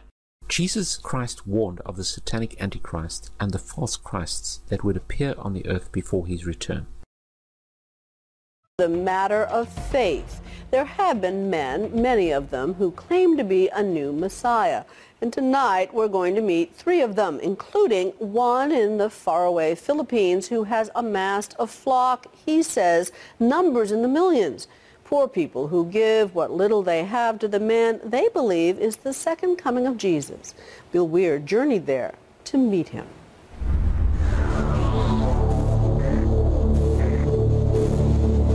Throughout the Bible, prophets, angels, and Jesus himself all promised that the Son of God would return to create heaven on earth. And throughout the ages, billions of Christians have wondered, when? But what if the second coming is here, now? There are a number of would-be messiahs who claim exactly that, and few are more physically convincing than a former Russian traffic cop named Sergei Torop. In the woods of rural Siberia, he is known as Vissarion, the teacher, and around 5,000 disciples live around him, growing their own food and feasting on his every word. My whole body was trembling. The trembling is not coming again. Well, it's very emotional to me. Meanwhile, in London, David Shaler says he is the true Lord of Lords, but unlike Vissarion, no one believes him. That doesn't bother me because I was chosen by God. The former British intelligence agent says his body was filled with the Spirit of Jesus in 2007, a conviction which intensifies on a visit to Jerusalem. We're in the Church Holy Sepulchre, and this behind me is supposed to be the tomb of Christ. Well, I'm Christ, and I'm not in the tomb, I'm not dead yet. But with no support, he lives in a squatter's camp outside London. Prove to me that you are Son of God. But that is not a sentiment shared by Pastor Apollo Quiboloy, the most successful of the world's self-labeled saviors. The official coming of the Son of God was in April 13, 2005.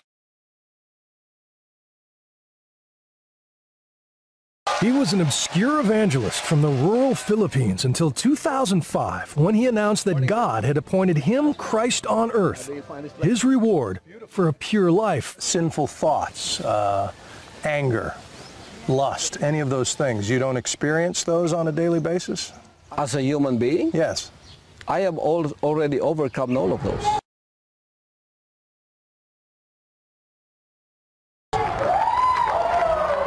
There is no apocalypse in Quiboloy's message, no rapture or final judgment. Instead, he preaches that he is the model of Christianity, and as more people follow his example, God will gradually turn the earth back into the Garden of Eden. Do you perform miracles? For me, the greatest miracle is the changing of that spirit within. But healing the sick, the manifestations of Jesus' powers, you're able to do that? We have healing. You are healing and miracles happening.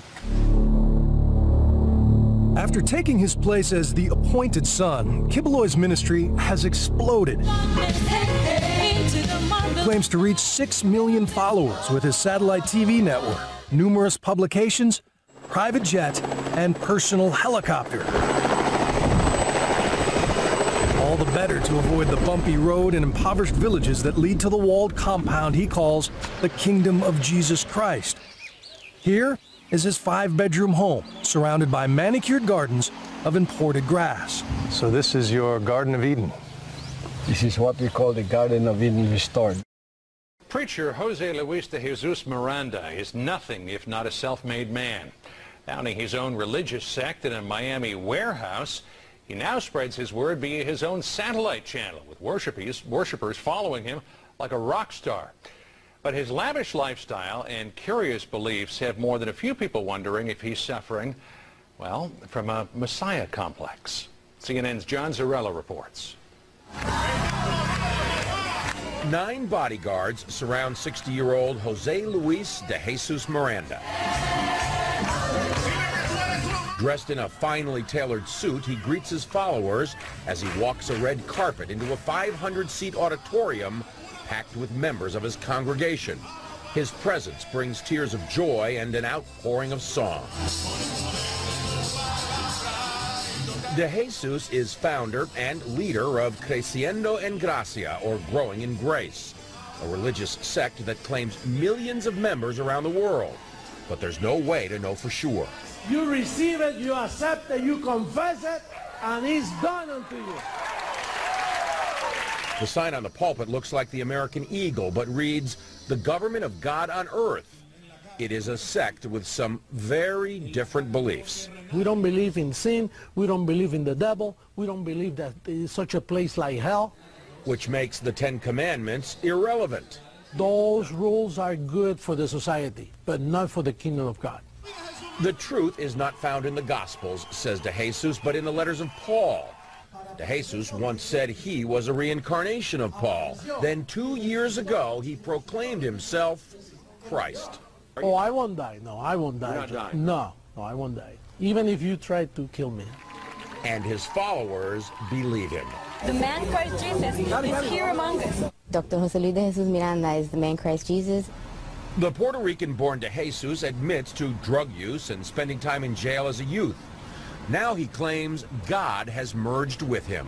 He said, I will appear for the second time without relationship to sin. And that's what I'm doing. I do greater things than Jesus of Nazareth. Much greater. Greater than Jesus of Nazareth? Much greater. Does that make you greater than Jesus of Nazareth? I am greater than him. You are? Yes, because I teach better than him. He spoke in parables. I teach wisdom and revelation. He does not perform miracles, he says, because the second coming is based on teaching and building the church. And his followers are not shy about their belief. They've confronted Catholics outside of church and held rallies in Miami, tearing up religious writings of other faiths. In El Salvador, they demonstrated outside a cathedral and smashed statues of Jesus. Sometimes it gets out of hand because of the other people. They began shouting. So you're blaming them? Yeah, well, they get wild, not us. De Jesus followers are also generous, handing over envelopes of cash that go into his wife's purse. There's many people that accuse us of giving everything to the apostle, 90, 100%. That's not necessarily true. His daughter, the church treasurer, says they brought in $1.4 million in donations last year here in the United States. Most of it, they say, goes to expenses and running cable television networks here and in Latin America. The electricity, they send me a bill. Telephone, they send a bill. I go to take a plane, they charge me. We need money, John. The system down here is money. His salary is reported as $136,000 a year. He lives richer than that. A lavish home, expensive cars. You've got beautiful, what is that, a Rolex you're wearing? Yes. Beautiful Rolex and the diamond-encrusted ring there and the gold chain. I don't only have one, I have about 3 Rolexes. Given by my beautiful people who love me so much. This is all free, gifts that they give me. I can't reject that. While creating this video, I had great difficulty deciding how to end it. As I reflected on the Bible, I realized that there was only one context in which this video can possibly be ended. The events that usher in the end of this age and the return of Jesus Christ are clearly spelled out in Scripture. Now, for some of you, hearing what I'm about to say may be very difficult, but for those who look forward to the return of Christ, this information is probably the most important and positive message you will ever hear. It depends entirely on your perspective. I want to begin by discussing Matthew 24. In this passage of Scripture, the disciples ask Jesus, what events will signal your return at the end of the world? Jesus proceeds to explain the signs that will indicate his imminent return. Many will come claiming to be the Messiah and will lead many astray.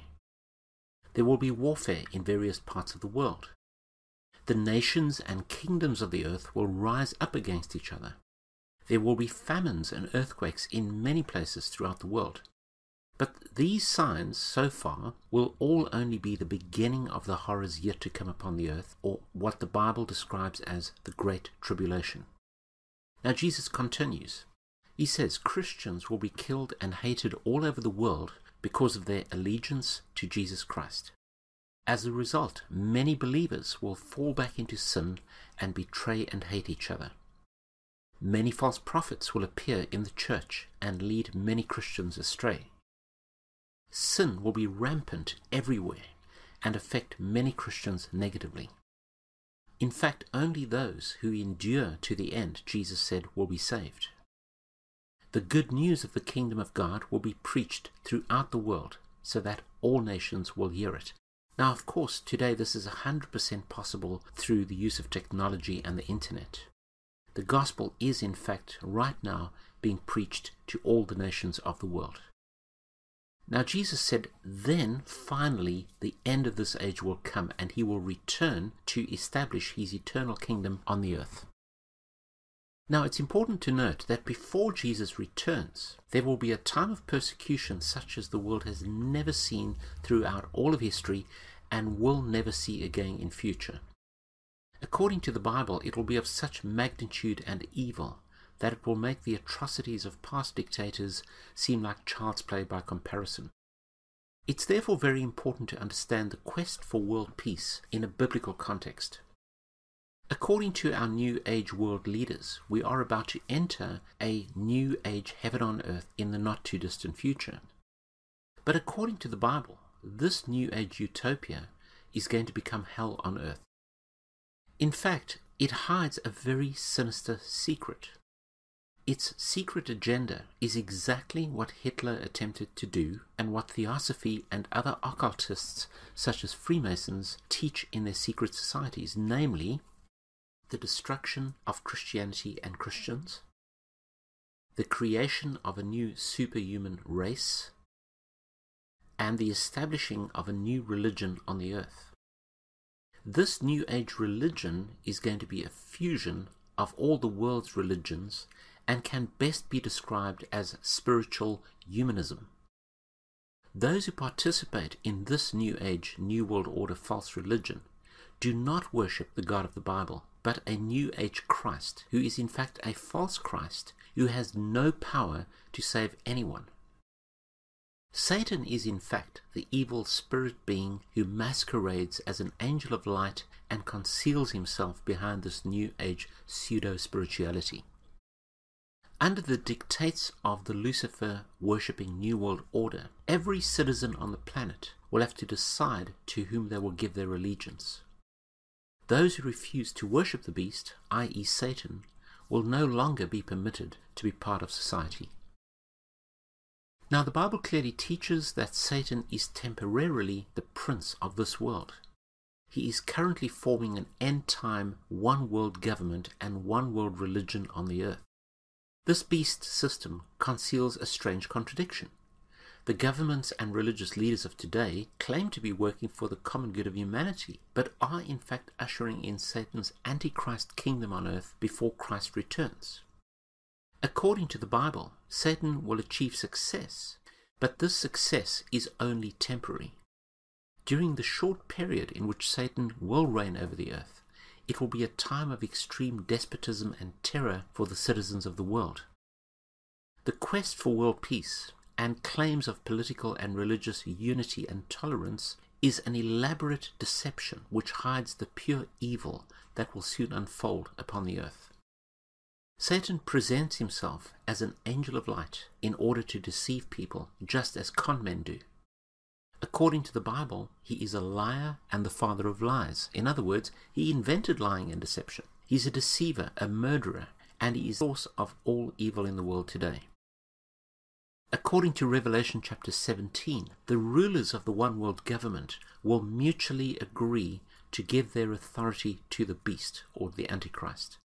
In this way, biblical prophecy will be fulfilled.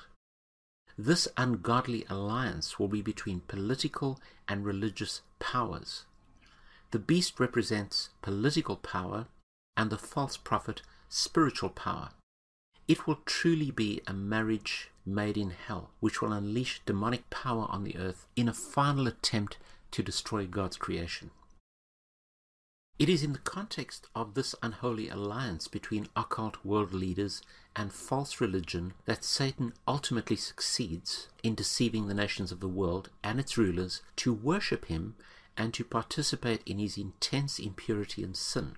See Revelation 14 for more about this.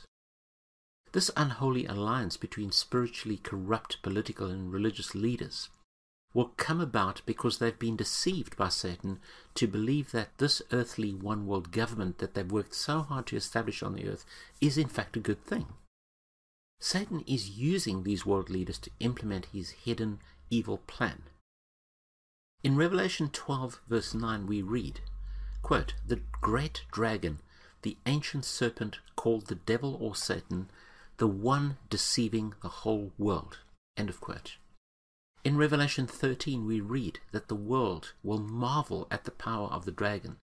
And this is because he will perform counterfeit miracles to deceive people into thinking that he is truly God. And according to the Bible, he will succeed in deceiving many people throughout the whole earth.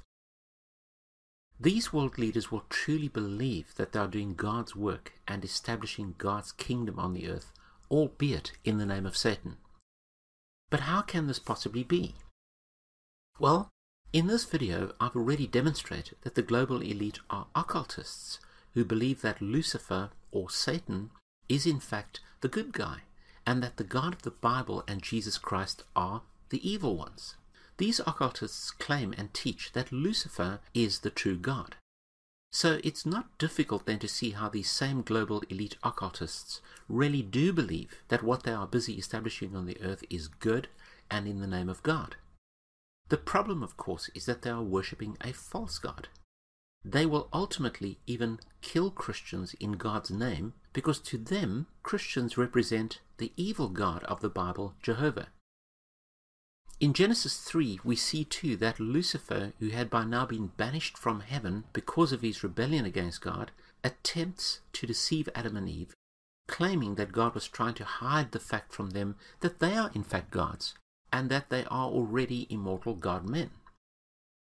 This same deception has been perpetuated throughout history and is explicitly taught in every occult book and secret society. Occultists worship Lucifer as God. Until today, Lucifer, the light-bearer, as he is referred to by these occultists, claims to have the power to make men into gods and to bestow the gift of immortality on them if only they will worship him as God. Satan even tried his luck with Jesus when Jesus went into the wilderness to fast and pray. Satan offered Jesus the power, glory, and kingdoms of this world in exchange for Jesus worshipping him as God and abandoning the plan that Jehovah had for his life. Now today, Satan's enticing proposition of health, wealth, prosperity, and power still continues to seduce millions of people on the earth. Satan continues to appeal to our lower nature, what the Bible describes as the lusts of the flesh, the pride of life, and the deception of wealth. He continues to offer humanity the world, but in exchange for our souls. But according to Mark chapter 8 verse 36, it says, "What shall it profit a man if he gains the whole world and loses his own soul?" So we can see that the perceived wealth of this world is nothing more than fool's gold, and the emperor truly has no clothes. The sleight of hand is this: Satan makes an enticing offer of short-term gain in exchange for eternal loss. It really is a poor bargain. In Revelation chapter 14, we see that everyone on the earth will be forced to worship the Antichrist. Those who give their allegiance to the beast will be branded like cattle with a mark that identifies them as those who belong to his kingdom. According to the Bible, the act of receiving the mark of the beast constitutes the ultimate rejection of God and Jesus Christ and results in eternal damnation for all who accept it. According to Revelation chapter 16, not only is this mark a sign of ownership of those who belong to Satan, but it is also associated with trade and commerce. Those who receive the mark will be permitted to continue business and life as usual, but those who do not receive the mark will no longer be allowed to buy or sell, or even be employed. In effect, Satan will force people to worship him as God on the earth. He will coerce people into servitude to him by applying economic pressure on them.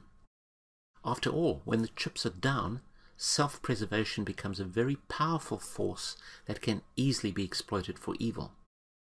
Not only will people's livelihoods be threatened, but their lives will be threatened if they do not comply to the dictates of this evil world leader. Now, Revelation chapter 12 puts all this into perspective. It says, "For those who are described as citizens of heaven, they are told to be glad." And this is because the kingdom of God is about to be established on the earth for all eternity. These citizens of heaven are all those who have placed their hope and trust in Jesus Christ to save them and who worship Jesus Christ as the only true God and Savior of the world. But to all who reject Jesus Christ, this passage of Scripture provides a stark warning. It warns that during the Great Tribulation, the devil comes to the citizens of the earth in great anger, knowing that his time is running out before Jesus returns to exercise his judgment on the governments of the earth and all who have rebelled against the lordship of Christ and his word. After all, Satan too will finally be judged and punished for his rebellion against God, and he knows that full well. As a last-ditch attempt to defy God, Satan will vent his great anger on God's children, on all who are keeping his commandments and who confess that they belong to Jesus. According to Revelation chapter 12 verse 8, all mankind who worship this evil creature will forfeit eternal life in God's eternal kingdom. There are very clear warnings in the Bible that all who profess to be followers of Christ will come under severe persecution at the end of this age. In a general sense, Christians have always been persecuted for their faith, but in a specific sense, this persecution will intensify dramatically in the context of the end times. In Revelation 14 verse 12, Christians are told that everything written in these passages of Scripture should be a great encouragement to God's people to patiently endure every trial and persecution.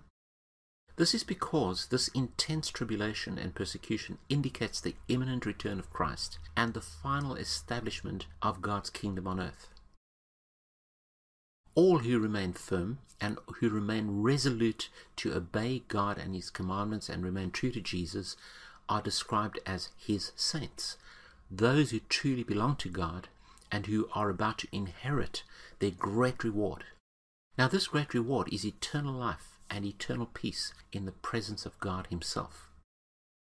In Revelation chapter 16, we see that God eventually brings mighty judgment on the earth as a forerunner to the return of Jesus Christ.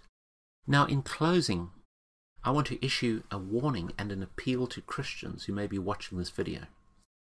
2 Timothy chapter 3 tells us that in the last days, it's going to be very difficult to be a Christian because people will love themselves and their money more than God. They will be proud and boastful, sneering at God. They will think nothing of sexual immorality. They will betray their friends. They will go to church but won't believe anything they hear. They will follow false teachings and believe new doctrines. These are new teachings in the church that do not conform to the teachings of the Bible, or what the Bible calls doctrines of demons. For Christians, this end-time deception is going to be so great that according to Matthew chapter 24, verse 24, if it were at all possible, even those who are most gifted in the things of God will be deceived. Sadly too, according to Philippians 3 verse 18, many who walk along the Christian road are actually enemies of Jesus Christ, and their future is eternal loss. Why is that? Well, it tells us. It says, because their God is their appetite. They are proud of what they should be ashamed of, and all they think about is this life here on earth. Verse 20 of Philippians 3 says, but our homeland is in heaven, and we look forward to the return of Christ from there. Now, based on everything I've already covered in this video, I want to issue a final caution to professing Christians. Much of what is being preached and taught today in the name of Christ and Christianity is in fact unbiblical. Not all of it, obviously, but a lot of it. A good example of this is the so-called prosperity gospel, which encourages us to love the things of this world and which seeks to convince us that we can have the best of both worlds, this world and the world to come. And according to the Bible, that is simply not true. Also, there is a Trojan horse in the church, and it is the New Age movement.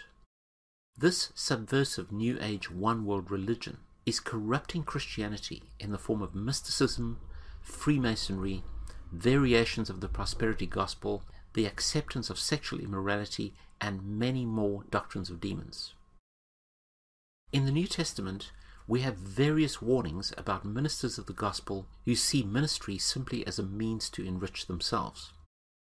Beware any so-called gospel that subtly elevates the love of self and the love of money.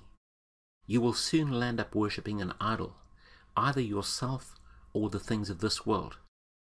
The Apostle Paul teaches that the love of the things of this world is idolatry, and that we are not to be fooled by anyone who claims that it is not. Furthermore, the worship of self is the ultimate form of blasphemy and idolatry. We are also told that we must test every spirit and every teaching against the Word of God. If we do not do that, we are in great danger of being deceived by smooth talkers who preach half-truths.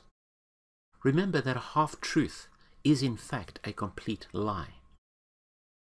Anyone who claims to teach the Bible and whose teaching does not stand up to the scrutiny of the Word of God must be rejected out of hand. Please also do not learn your theology from books written by men. 2 Timothy 3:16 says, all Scripture is God-breathed and is useful for teaching, rebuking, correcting, and training in righteousness. Everything you need to know as a Christian is already in the Bible.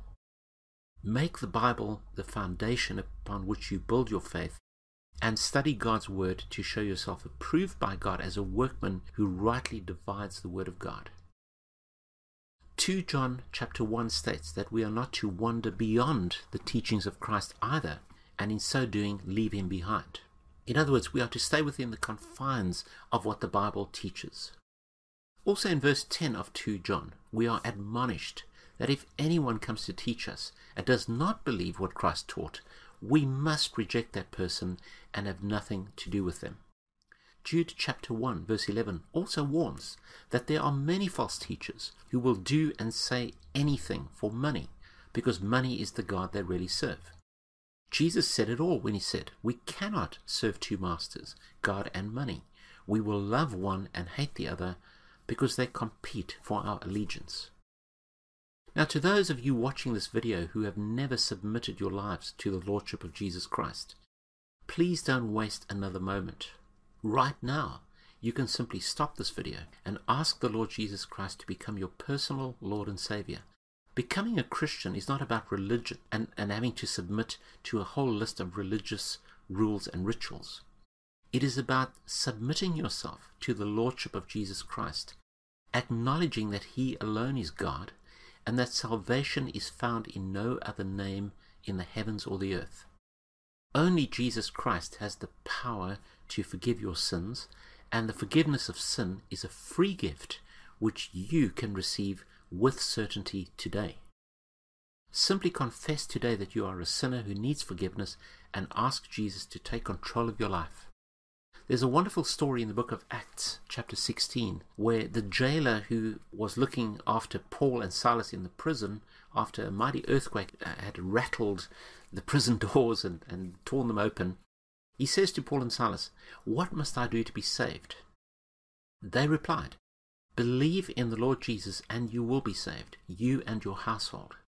Then they spoke the word of the Lord to him and to all the others in his house. At that hour of the night the jailer took them and washed their hands. Then immediately he and his household were baptized.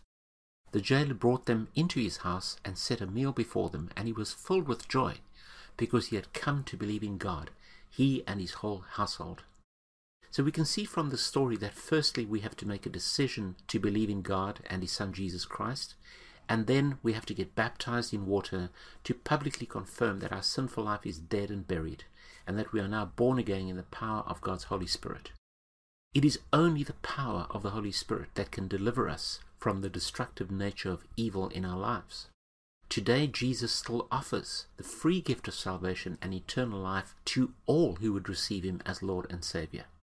Your decision today for or against Christ has eternal consequences and significance for you and your family.